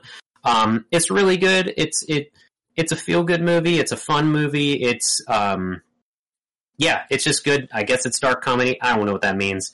I know Graham's seen it. We have a poster of it in our living room. I probably should have grabbed the Blu-ray when I ran away to show people, but It's a good movie. It was I think before Elf. I don't know. It was early into his cinematic career. Will Ferrell's anyway. Stranger Than Fiction. It's and just so that you know, box office apparently 30 million budget, made about 53.7 million. So it was a success technically. Yeah. Okay. I will second your love for this movie, in my love actually, because I do think it's a genuinely good movie, and it's not a typical Will Ferrell movie, as you say. To the point, just to give an example, Kate really doesn't like Will Ferrell. My mum hates Will Ferrell. They've both seen it and they both love this movie. So that kind of hopefully might tell people about it. And I think Will Ferrell fans will still appreciate it. Just going there knowing it's not going to be wacky Will Ferrell, because I love Will Ferrell. I like Ron Burgundy and stuff, but I also love this movie as well. And it's very unique. I feel like it's a unique movie. One of those, it feels a bit like an indie movie in a way, but yeah. Really good, really fun. Chris, have you seen it at all? No, I haven't seen it. Well, damn you! I don't. You should definitely check it out. I don't have anything to say about it. But yeah, no, it's always weird to. It's good to see actors like before they kind of either made it big and kind of settled into kind of what their career is. And I like doing that, especially like Jim Carrey, for instance. If going back to some of his older stuff, like Once Bitten, things like that, is always fun to do. To see him before you see him like do the same kind of gestures and the same physical comedy that you see in stuff like in Ace Ventura, and then he just goes on and uses the same kind of stuff the rest of his career. And so I like the same thing with Will Ferrell. I like to see them in radically different roles, though. Like I love to see them take on like much different type of characters. Case in point, John C. Reilly was in was it Gangs of New York before he made it big in like Talladega Nights. I think that is he's totally not at all the kind of John C. Reilly. He's scary. He's a like kind of a mean bad guy. Like he has this like billy club looking thing that he just beats people with. It was weird because when I remember seeing him in Talladega Nights, I was like, that's the guy from Gangs of New York. And why is he so funny? I had no idea that John C. Reilly was a comedic actor, especially seeing him in Gangs of New York. So that was pretty impressive. Well, the interesting thing about Stranger Than Fiction, it's a movie that was quite early in Will Ferrell's career, but Anchorman just came out just before it, actually, yeah. So Elf came out before it, so did Old School. Anchorman came out before it, as did Bewitched. Let's forget about that movie. Oh, Night of the Roxbury, which is one of my favourite Will Ferrell movies, actually. I love that movie. But that's his first movie. Yeah. All I have to say about that. It's great. Love it. But yeah, so I guess he kind of had established himself as a bit of a wacky kind of character at this point. But yeah, then he did this, and it's just very different, but beautiful movie. Love it. Very unique, very different. Give it a try. Yeah, it's up there with Lost in Translation for me, which is another movie that has a star in it that you forget existed before certain roles. Scarlett Johansson is in Lost in Translation, and she is not Black Widow at all. Oh, yeah. I actually forgot she was in that. Yep, she's the star of the movie. Bill Murray. Yeah, she is. It's been a while since I've seen that movie, but yeah, I just randomly forgot that she was even in it. Oh, wow. Yeah. That's Stranger Than Fiction. Check it out. It's about 2 hours long. It's on Netflix now. I highly recommend it. So Tornado Jones just mentioned in the chat that it's this is about Night of the Roxbury, one of Will Ferrell's movie I just mentioned. It's so odd sometimes to see an SNL skit turned into a feature-length movie. Yeah, so for those who don't know, that was actually a Saturday Night Live skit had Jim Carrey in it as well, I believe, the original skit. You guys, he was the host one week. And he okay. I've never really watched Saturday Night Live. I have to admit, I just know of it because I speak to Americans a lot, but we don't have it over here. It's not on our TV over here, so I've never actually seen an episode. But I heard that Jim Carrey was in the skit or something, but maybe, yeah. Wayne's World was a SNL skit, but it turned into a decent movie, I felt. Yeah. There's been Blues Brothers. There's Coneheads. There were good movies based on SNL skits, but Night of the Roxbury is not one of them. Oh, it's a great movie, friend. It's a great movie. do you even like the sound? You got to like the soundtrack, the 90s dance music. I remember I turned it on once. I was like, I'll watch this another time because this is dumb as shit. I'm going to agree with you here, Graham. I also like Night at the Roxbury. Thank you. I think you have to be in the right mood or just know what you're going in for because it's silly. Right. But expectations regardless. Gotcha. Yeah. Okay. So yeah. Okay. Cool. Yeah. Jim Carrey guest starred in this bit. Brilliant. Cool. So with that, let's move on from our picks of the week and go into our feature discussion.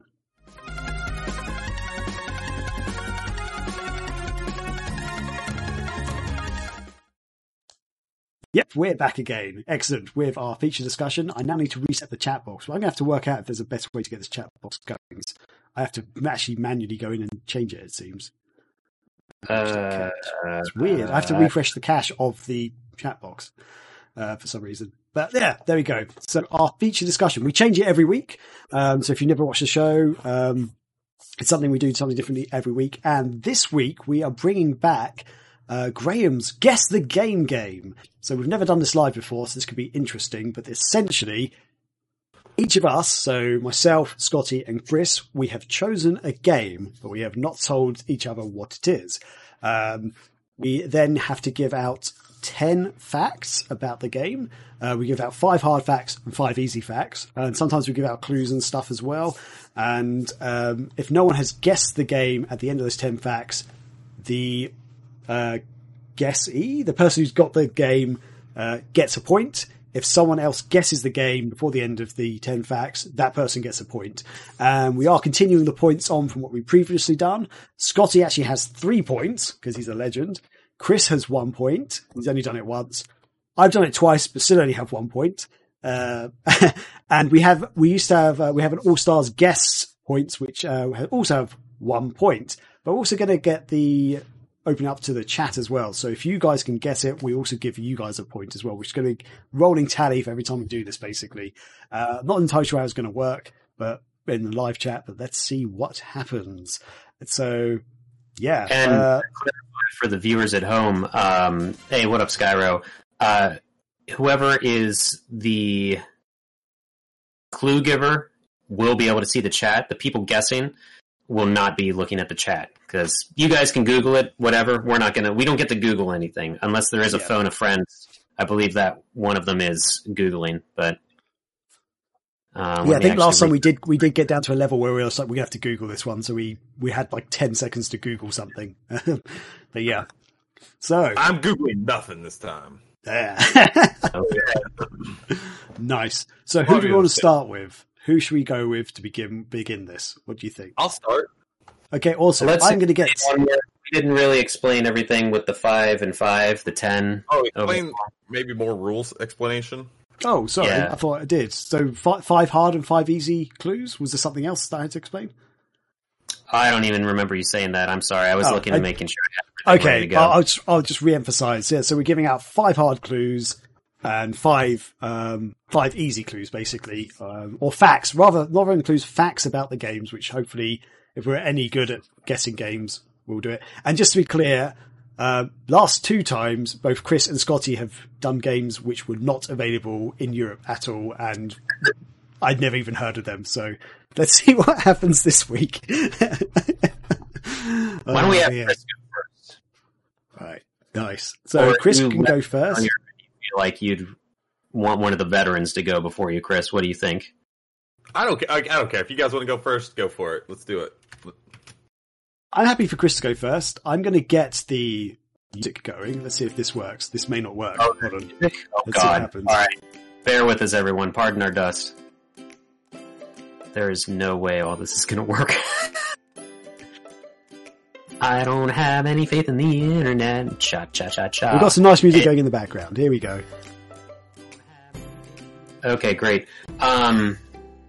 Also, I'm going to be running a timer, so each time Chris gives us a clue, there'll be a 5-second timer. I think that's enough time, or should we do 10 seconds? What do you guys think? I think at least 10 seconds for sure, because you're going to want to think about it. Maybe even 15, but we'll see how it goes. I have minimized the chat on my side. Graham, can you not see the chat right now?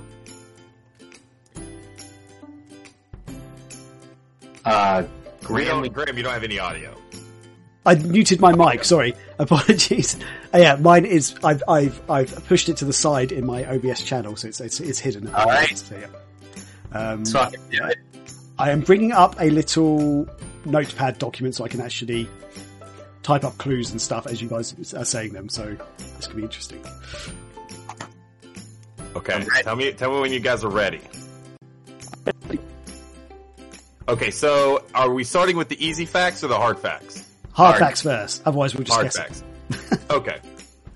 Okay. So it was released in Japan on December 20th, 1996. Yep. That gives you nothing. Yeah, that. Would you guys want where it's released in your region? Should we go do that too? Would that be easier? I don't know. That was Or already. should that be- I'm just gonna Okay. say. Panzer Dragoon. No. I'm going to say Nights into Dreams. No. Okay. The game's director was Yasuhiro Taguchi. I'm sorry. Yasuhiro Taguchi. Does that ring any bells to you guys? I'm horrible with names, so not at all. I know exactly who that is. Clockwork Knight. You went muted again, Graham, for a second. Oh, not for me. What did you say? What did you guess something? No, Scotty did. I said Scotty. Clockwork Knight. It's not Clockwork Knight. Oh, is it Sega Rally? It's not. That was actually released in 1995, so I don't know why I said that. Damn it. Okay, so I think this could be a hard one, but I think it could be easy too. Okay. So it could give it away. The developer is Camelot. Oh, Go for it, Graham. is it Shining Force 3? It is not Shining Force Oh. 3. Damn it. Where you at, chat? No guessing here, but I want to see if the chat can get it. Shining Force 2. It is not Shining Force 2. I said no guessing. I meant no Googling, chat. I want the chat to see if they can get this before you guys. Okay, so no, you did not get it correct yet. Number 4. I think. Number 4. Okay, it was released in Europe and the United States in June of 1997. That was his actual month it released. So summer of 97. Think back. What were you guys doing? Oh my god. Or I'm 97. trying to remember what Camelot games were released. I have my head only in Sega, but I have to get out of there because it might not be Sega. Dev, Camelot, 97. Okay. Do you have a guess? Sure, Resident Evil. Okay, good. Shining Wisdom. It is wrong. I'm going with the Shining Okay, games. the last That's of it. the hard questions. Okay. Okay, I'm going to give you the setting, the main setting where this game takes place. Okay, let's do this. Sure. The Kingdom of Inric.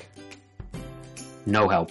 Or Inrich. I don't know how you might spell it. Is it- Inric, or pronounce Inric or Inrich. I keep thinking it's one of the Shining. Is it Shining the Holy Ark? You gotta. What's your final question? Shining the Holy Ark. Okay, and what did you say, Scotty? I said that Kingdom of Enrich was no help. I will say that it is Phantasy Star 4. Okay. It is Shining the Holy Ark, Graham. Yes! I got one! Yeah, you got one. This is a repro I got off this awesome dude, Cliff's Repair Corner or Store on Twitter. He makes great repros of Saturn and Sega CD stuff. I definitely suggest you check it out. Congrats, Graham. You got one. Yes! Thank you. I only know Camelot for making the Shining games. So it's 96, 97, that's got to be a Sega You're Saturn going to go game. down the whole list of Shining games. Yeah, basically. Yeah, and I was going to go on to Dragon Force and stuff like that. I don't know. So Skyrim the Dragon has never heard of this game. It's a great game. Shining the Holy Ark. And Chad, you're allowed to say the game because then you'll get a point in this ongoing tournament of nonsense. So, because Corey said there, I got it, but I Googled it, so I won't say it. Skyro was thinking DDR. Well, close. Yeah. Do you want to quickly explain the game to Skyro? He's never heard of it, apparently. So, Chris, do you want to explain it? You know what? I don't know that much about it. I know a little bit, but I've never played it myself. That's why I bought this one, because I don't own it. So I'm probably not the greatest person to even explain about it. Okay. It's it's a RPG. I've actually, oh my god, my brain's I've just forgotten if it's the one that goes into the first person when you go in the dungeons or not. I played it years ago. I've actually forgotten how it plays. Oh god. Does the back of it show that at all, Chris? Like a first person view? It does go in first person, yes. Oh, okay, good. So yeah, You're it's right. I guess it's like a dungeon crawling style RPG where I remember you go around towns and villages like it's all kind of semi first person, but you don't like walk around in first person like an FPS or anything. It's everything in the towns and stuff. You just like click left and like the camera will pan to the left screen or whatever to show the shop or something. But in the dungeons, you are moving in like almost like a basic first person shooter style thing, but you don't have guns. It's a turn-based RPG, basically. So towns really setting is almost like a point-and-click setting in the towns, you're saying? Yeah, kind of, yeah. That's kind of what it's like. But, it's a really fun game from what I remember. I played it years ago. I didn't finish it. I remember my memory card got wiped on my Sega Saturn. This is one of those weird things. I had loads of games saved and just I had the physical memory card that goes in the back and just one day turned it on. Nothing. Wasn't even working anymore. So I was just like, bastards. So yeah, wow. It's really good. Old school. These back with RPGs I used to really enjoy, these turn-based RPGs. I don't really enjoy them much anymore, but those were the days. Those were the days. So I guess shall I go next, Scotty? What do you think? It's up to you. You're the kingdom of this castle. Okay, I will go next. So here we go. I'm going to get the music playing again. A little bit of background music there for the quiz. So, my first hard clue. The levels of this game are said to have been inspired by Tim Burton and MC Escher. Marble Madness. No. Crushed. What, the PSP game? Yes. God damn it, Chris, I hate you. You've just done it.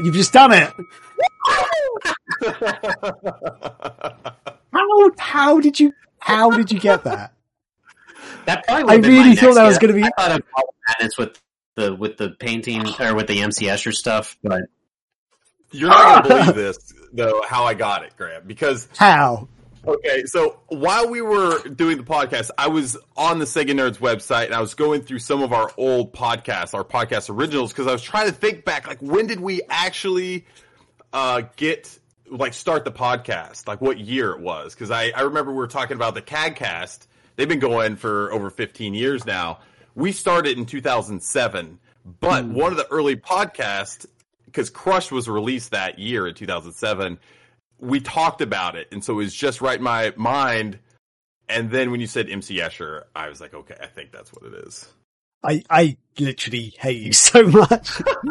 Sorry. I genuinely thought these were going to be some hard clues that you guys weren't really going to get until like the very easy ones, like the very last easy one. So can we hear some more of your clues? So other clues are, the main purpose is you are collecting the protagonist's lost marbles. I would have got that one. And also puzzle, platform, adventure game where you can't attack. And my final hard clue was the studio behind it changed its name to a female's name just before the game's release. That's so weird. The actual, what was the original studio was called Kuju Entertainment, and well, that's the main company behind it. But their little development studio was called Kuju Brighton. It's an English-based company in Brighton. They changed it to Zoe Mode was the name of the studio, they gave it like they actually had a model who became like the face of the company, basically. So yeah, it's quite an interesting story I had back on Sega Nerds back in the day. And then my easy, around? I don't think so anymore. I think they might have gotten, they made like some of the iToy games and stuff I remember for the PlayStation 2 and things like that. I'm not sure if they're still around. Then my easy clues were the main mechanic is similar to that of Super Paper Mario. Then released on the PSP in 2007. A 3DS remake was released in 2012, which I have on my shelf next to me, actually. I will just bring that up. The 3DS version is nowhere near as good as the PSP version, just to be clear. They changed all the graphics and animations and stuff. It's not as good. And and then the final clue was the main character is called Danny and suffers from insomnia. So I don't know if Scotty would have got any of that, but I own the game. I would have eventually gotten it, I think, but I want to give a pro tip because sometimes your clues are a little too easy, Graham. The second one if instead of saying like find the protagonist's lost marbles, I think you could have just said something as general as you have to find marbles or something like that. Because I'm just making a suggestion. I still think that would have been a hard clue for most people. But no, apparently not. God damn it. Okay, but and then the chat had. Sorry, what did the chat have? Corey said Psychonauts, but then said "wow" in all caps because Chris got it so quick. Skyro said BioShock, but that his stream was also lagging. A likely excuse. For anyone who hasn't played the game, essentially the whole point is Danny suffers from insomnia, and he goes to this professor who basically puts him into the machine, and you're basically in his head. And you're playing as Danny inside his own thoughts and stuff, and the reasons why he can't sleep and stuff. But the whole thing is it's a puzzle game, and you have to crush the world in different directions to get across like platforms and stuff like that. So if you see like the world from side on and there's a massive gap, if you change the view to the top down view, maybe there's a way to get across, and you crush the world so it becomes flat and you can run across it and stuff. It's a really cool mechanic, actually. And it's a really fun game. Very good. The atmosphere around the PSP version is really kind of dark and somber, but brilliantly done. And then the 3DS version is very cartoony and very light. Was it Crush 3D is what they called it? Yeah, they called it Crush 3D on the 3DS. I bought this because I was like, oh my god, Crush on the 3DS. I want to play this game again. And I've got it. And I was just like, oh, this is not what I remember. It's basically the same game, but it's just not. It's missing something. I don't know. I think they should have went more cartoony with it. I think if you're not gonna release that original, the PSP version on the DS or the 3DS, because I get it, I understand. Like maybe you want to, maybe it didn't sell as well, and you think the concept is really good, but you want to give it a fresh coat of paint to maybe draw in a new audience, especially on the DS. So you make it cartoony to appeal to kids, but I just think the visual style is not good. Like kids aren't going to look at that. I don't think the art is very good. The art direction was not what it should have been. If they would have made it more cartoony and like more like a kids game, but still keep those cool elements of what make this game unique, they should have done it. And I think it could have found an audience, but as it stands now, it just wasn't altogether a very good game, I don't think. Yeah, I think you're right on there. Or they could just put like Sonic the Hedgehog's Crush 3D, and that would probably sold a lot more. So, yeah, just like the title of our last episode. But the 3DS version in America was a GameStop exclusive as well, so that fucked it over. Wow, that's a bad. What? I think it was weird choices. I hope I'm not speaking out of turn. What if you named it? What if you called it Sonic Crush? Sonic's Crush. Sonic Crush. You said it really fast, and you can still get in on that. Sonic Rush? Sonic Crush. Sonic Rush. Sonic Rush. Yeah. But it's called Sonic Crush. Right. That's why we marketed for these people. We could have saved that whole franchise. The whole Zoe mode would have shut down if they would have came to me.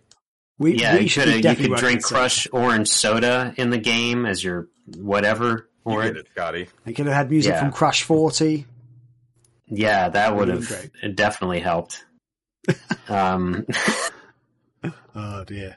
Exactly. Corey gets it. He says, all I'm imagining is a commercial of Sonic drinking an orange Crush. I don't know what Orange Crush is, so... Whoops. It's just an orange soda. That's really it. Okay, cool. Awesome. Yeah. Nice. So, you guys ready for mine? Let's pick up the music, the lovely background music that we got going on right now. All right, so I got control of the timer. Oh, shit. And can someone try to keep track of what you guys guess? Because I realize I have to do the timer while I'm doing these as well. Oh, okay, fair enough. I can make notes. So if you want to get ready, I've just been typing like number 1, and then I type the clue, and then I type what each person guessed. Okay. Oh, okay, and while you're doing that, Avalee says Sonic Crush is a Catherine spinoff as Amy and Sonic 2016 human cause conflict with Sonic. I think I have the story right now. Let's do it. Let's make it happen. All right. Yeah, do the TM on that real quick, Avalee. Yeah, get it out there. All right, you guys ready? Let's do this. Okay, clue number 1. Based off a movie.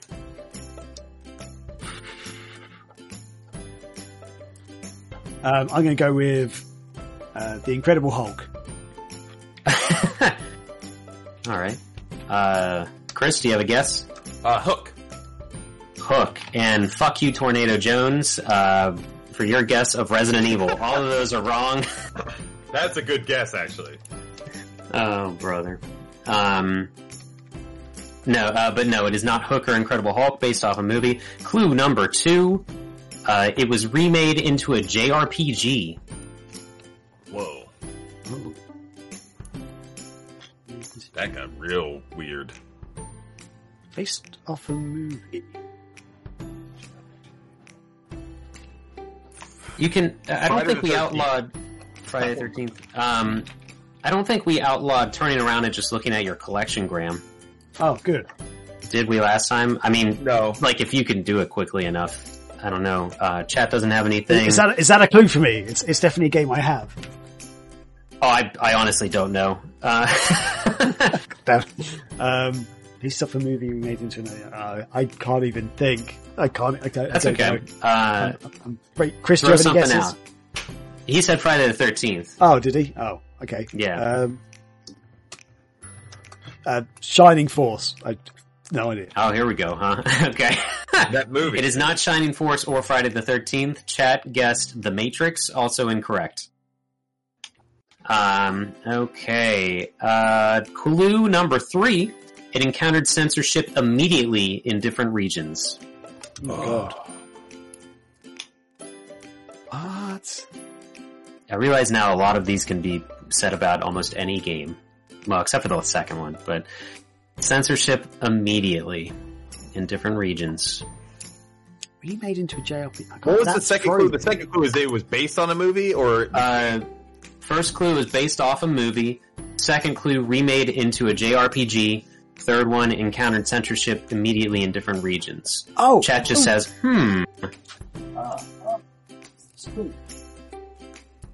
Graham sounds like something's brewing, but it's hurting. He's staring at his shelf. He's standing up. Looks like he's gonna take a major shit because he's just like, oh, what's happening? I don't even know have video my games. collection. I'm staring at my collection. Why have I bought any of these? Why is my life such a lie? I should know what he's talking about, but I don't. I can't go on until I figure this out. And he's practically doing squats of anger. I've got an idea in my head of a game, but I can't remember what it's called. I don't have it. Oh no. Chris, do you have anything? Chris is looking down in disappointment. I'm at his best writing friend. stuff down. Is what I'm doing. Oh no. I love this game. Oh man. If I vaguely Throw guess what it something might out be, there. but can't remember the name, can that work? What did you say? I've lost If it. I vaguely guess roughly what it is, but I can't remember the name of the game, would that work? Say what you're thinking. So it's one of those. I believe it's like released on like the Mega CD first or something, or it's on the Mega CD, and it, like based kind of like on. Oh gosh, from the name of the movie now. It's Harrison Ford movie. There's like androids in it and stuff, and they released another new version. What? It's Why can't I painful to remember? watch this happen. I My don't even brain know. is I'm not gone. even going to help you here, Graham, because I know what you're talking about. But you're my enemy here, so you get Ah. nuts. Well, it's not like you lose any points, so do you want me to go on to the next clue? Oh, maybe then. Or Oh, do you want to guess it?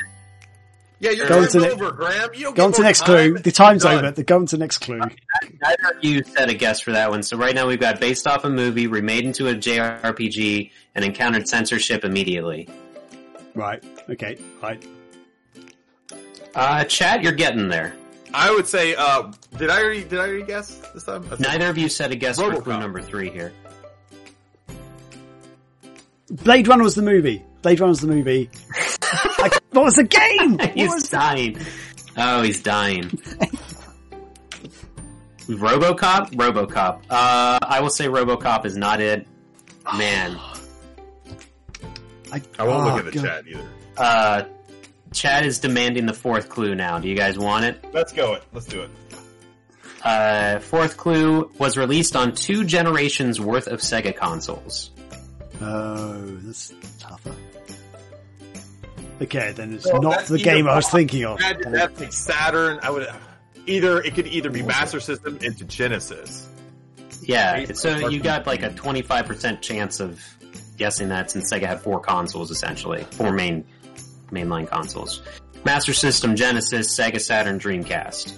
Was released on 2 generations of it. I will add to that, it is not a sports game. God. Somebody getting a call or something, somebody's buzzing. Chat, sorry, chat, I don't know if I can say what chat said. Because that might give it away. I wouldn't say it. Give it away now. Chad, you're getting close though. So to sum up, based off a movie, remade into a JRPG, encountered censorship immediately in different regions, was released on 2 generations worth of Sega consoles. I can't remember the name of that game I'm thinking of. Oh, that's really. I'm not sure if you're. Okay, wait. No shit. Unless I'm not. Chat, you're getting colder now. Chat, you're getting colder. You were warmer with your guess specifically, Corey, but Tornado Jones, Avalee, I don't know how you got to that, but I can sort of understand your train of thought at the same time. 2 generations. Remember, you can use a Google it, like a Google phone a friend. I don't know what to call it. Lifeline. So do you guys want to do, like, I'll time you you'll get like, what do we say, like 15 seconds to Google it. Okay. Is that enough time to type something in? So get your browser ready. And then I'll hit. I just remember the name of the game that I was thinking of. Oh, okay, go for it. But now I'm not sure if it's the right one. Was it Snatcher? Oh my god, just guess. What'd you say? Snatcher. Boom, we have a winner! God damn it! It is Snatcher. My bell's not working. There we go. There's a bell. Ding, ding, ding, ding, ding. So the chat said the clue that I did not want to say, or the answer that I did not want to say that Tornado Jones said was Blade Runner. Avalee said all I can think of is D that was on the Sega CD, I think. Then Tornado Jones said Shin Megami Tensei. Then he said, what? And Tornado Jones said, this some bullshit. So I was trying to think of the name. All I could think of was Strider in my head. It kept coming back to Strider. I'm like, that's not the game. I again kept thinking Night Trap for some reason, even though I knew it wasn't Night Trap. I was like, oh my god. And I did say Blade Runner at one point, but it might have been after the chat said, I don't know. But yeah, I was just like... You said that, and I think Actually, I don't know. I might not have heard you say that. So I said the movie is Blade Runner. I suddenly said that. I said that out loud. Oh, okay. I definitely didn't hear that. I got too excited. Avalee says, son of a bitch. I thought of that earlier, but didn't think it was a JRPG. So, my first clue is sort of a trick because it's not... It is not a Blade Runner video game, but it is literally a Blade Runner video game. Chris knows this. He's played it. Graham, have you actually played Snatcher? No, I have not, sir. Okay. This is another plug for Cliff's Repair Zone, or whatever the hell it's called, that does repros, because this is a repro that I have that's a lot cheaper than the, what's it called, the original game would be, because the manual that I can't get out of the frickin' box right now is also very well done. It's got some color comics there and everything, so... Skyro says I was so off base. But yeah, Kojima made this game. It's made by Konami. It's basically super inspired by Blade Runner, Terminator, Akira. The next clue that I had involves a character who appeared in the game 20 years later. That's Metal Gear Mark II. My other clues involved the easier ones was recently re-released on one of the many mini consoles because the TurboGrafx / PC Engine mini console has Snatcher on it. However, to lead into the next clue, the English version was never re-released because that version on the PC Engine Mini is Japanese. My next clue, I guess, might be a little too difficult if you're not into anime, but I said that it has a harem-type ending because it's just a little bit ridiculous how there's so many girls randomly that are into Gillian. Tornado Jones just gifted a sub to Scour the Dragon, so thank you for that, sir. Nice. Thank you. Cool. You get some special emotes, such as my face. The other clues were uses a light gun, and then the last clue, which I don't know if it was helpful or would have been, it said the later half of the game includes long cutscenes, which has warranted both complaints and praise by the fan base. Okay.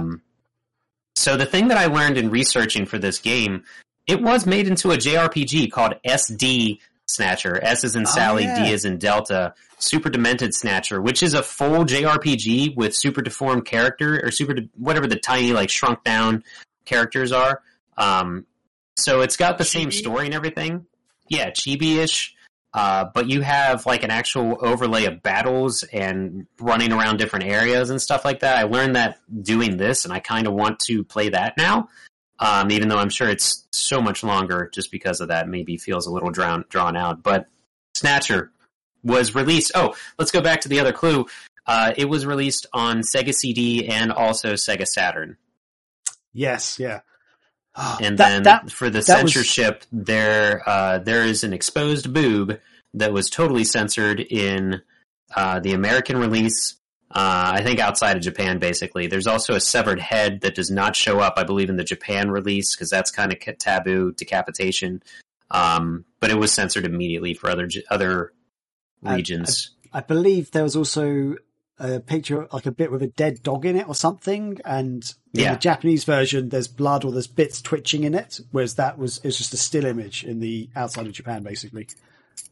For some reason that makes a difference. Yeah, somewhere. But I genuinely was thinking of this on the remade into JRPG one. Like when you said basically, oh really? Like that was what I was going, oh my god, and I was like looking at my shelf thinking, do I have this? But I don't have it. I don't. So I was just like, oh, and yeah, that censorship thing really cemented it for me, and that's why I was like, oh, yeah, good. Nice, excellent. So did you knew that it was made into a JRPG? Yeah, I did. I knew about SD Snatcher. Yeah, that was a brand new thing for me. I had to look up a playthrough to see like if this was a legit game or whatever. If someone's asked me if Snatcher was a JRPG, I probably would have gone no. But when you said it was remade into JRPG, I was like, yeah, that game was. Yeah. Yeah. So, and nice. I thought based off a movie would have been one of those things. It's like, oh, maybe, because I knew that was kind of basically based off Blade Runner, that game, effectively. I'm going to pimp Limited Run more because I have the cassette, courtesy of Chris, actually. He got this for me. The cassette soundtrack. Cool little red thing. Yeah, that's awesome. Nice. Wow. Yeah, Snatcher is good. Snatcher it's not for everybody. It's a text adventure, if anything. It's an sort of actiony with the gun parts, but I recommend it. We did a sideshow. We did, I think, 3 episodes of the sideshow dedicated to it between us and Anti-Chris. Good stuff. Yeah. So excellent. What's that bring the scoreboard up to? Oh god, I've just forgotten. So I got good job. One just then. I forgot to make notes of who got. So Chris got one. Dear, damn that guy. Chris got one. Graham got one. And wait, I've just forgotten who guessed stuff. So Chris got mine straight away. I got yours, Scotty. Who got mine? Who got Chris's? Graham did. Yeah, I think you got 2 points. I got 2 points. What a twist! Yep. Yes, I'm building them up. I'm now drawing the Scotty who has 3 points. So this is very exciting. Everybody, this is everything's made up and the points don't matter. Oh yeah. And it's all to play for the chat. So going forward, the chat is involved. You can guess, and we will try and give out points where we can. So excellent. You got close. Yeah. Roar. So with that, I guess that finishes that feature, but also finishes the show. So Chris, have we got any magazine announcements coming out at all anytime soon, or are we? I hope so. I keep saying soon, but I'm going to keep saying soon because we will have something to announce here very quickly. So. And Scotty, do we have any site or streaming or whatever announcements? Anything else going out there? Recently on the site, we did our top game of 2020. The whole staff took part in that. So that's a good read. Go ahead and check that out. There's a good bit of news going on here and there. And we are streaming almost every day of the week, including today since we're doing this live. Monday, TJ Kitsune does Phantasy Star Online 2 stuff typically, or something else. Lately, he's been doing Atomus Wave. It's not the South Park console. And Tuesdays, I've been taking over. I'm going to do maybe a retro shooter this week. I was playing Turok recently.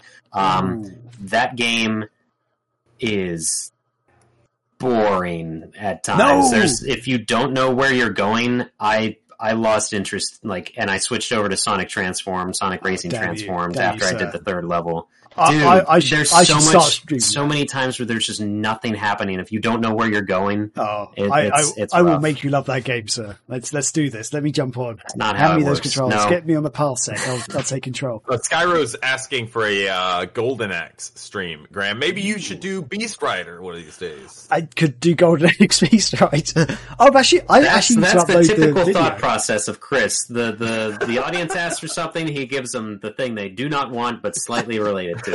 Hey, you didn't specify which Golden Axe here, so we could try and do a Golden Axe at some point. Yeah. But we've got Wednesday. I can't remember. There's almost something. If you follow our Twitter, we have the schedule posted every week. Thursday, we are doing Thursday Night Throwdown with Scott Pilgrim since that game is releasing that day. Happy birthday to me, I guess. And we'll be doing some of that online. And then Friday, Chris and Graham. Do you guys know what you're playing this coming week? What are we playing, Graham? Hopefully, maybe some more Sea of Thieves. I don't know. Or do you want to do something different? Let's do Sea of Thieves. Sea of Thieves. We were terrible last time, so let's be slightly less terrible. I feel like we at least have to redeem ourselves before we need to do something. We need to beat some fires up. Scotty, check the chat tornado. Sonic Racing Transformed next week, he says, so that should be cool. Good. And then, sorry, I'm trying to log in. The thing kicked me out so that we can raid somebody. Friday, so you guys are doing that. And then Saturday, Anti-Chris has been streaming Phantasy Star 4 and been making progress in that, which is pretty cool. So yeah, we got something going on just about every day of the week, people. So keep an eye on Twitter. Coming out on the website as well of what games that we're most looking forward to in 2021. So that's going to be coming very soon, either this week or next. But that's going to be a lot of the staffers are joined in on that. It's a follow up to the one where we just look back at our favorite games of 2020. So now we're kind of looking ahead. Cool. So yeah, and if anybody listening or watching or whatever, it's actually on the screen for anyone watching, but if you want to follow us or anything, you can find us at megavisionsmag.com where we do regular news and features and stuff from there. We are also on Twitter at megavisionsmag, Instagram at megavisions, Facebook at megavisionsmag, and you can support our magazine, physical and digital magazine. We do gaming news, lots of Sega-focused stuff, but also a little bit of indie and other bits and pieces here and there. It's on patreon.com/Megavisions. So there you can find us. And Scotty, are you loading up a raid? We're going to take someone down? Everything's on fire. No, I'm not ready.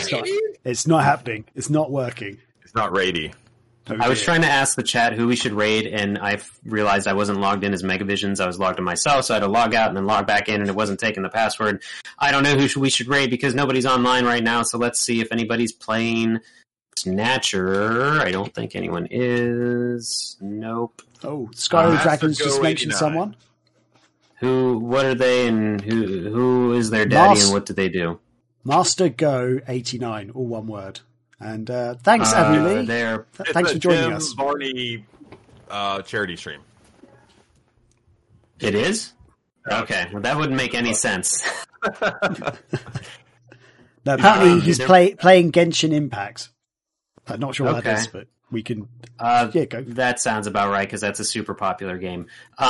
So, sorry, Graham, I love you. No idea.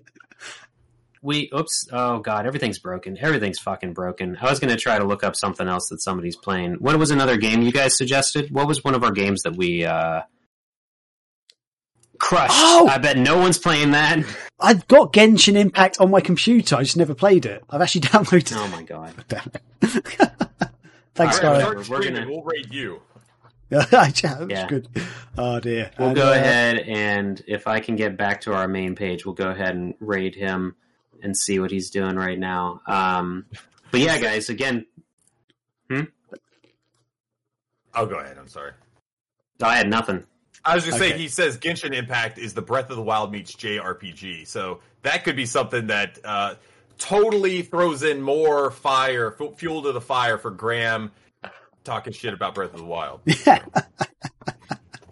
It could. Tornado says the wait, so we're going to wait because he's the stream captain, essentially. The Twitch captain. The captain. Captain of our Twitches. While you're saying that, Avuli says, this was fun. Thanks, guys. Thank you for joining us, Avuli. Thank you, everybody else. Sky the Dragon, Tornado Jones, thanks for joining us, hopping in, getting involved in the chat. That's been great. Yeah. Graham is a Breath of the Wild hater. I'm not necessarily a hater. Okay, I'm very careful with my words here. I think it's not a good Zelda game, but I do think it's a good game. That's my thing about Breath of the Wild. I'm a big fan of the Zelda games, but I don't think Breath of the Wild's a good Zelda game. But yeah. I think you're going to end up saying that once a week. At this basically. So no, okay, Scar, don't rescind that. Don't rescind that. Oh dear. So Gel Sensei is streaming Sonic Transform. We'll go ahead and raid them. And Corey said, Tornado Jones, whoever you want to be, said they are looking forward to Scott Pilgrim. So we're going to hop in there. I hit the enter button. Graham, go ahead and do your shit. We're going to raid them about 8 seconds, 7, whatever. Thank you so much, guys. Keep an eye on us on Twitter. Thanks for hanging out. Stay safe out there. Excellent to each other. Yeah. Are we raiding? And we are now raiding with... Honey, I gotta tell you about this sandwich.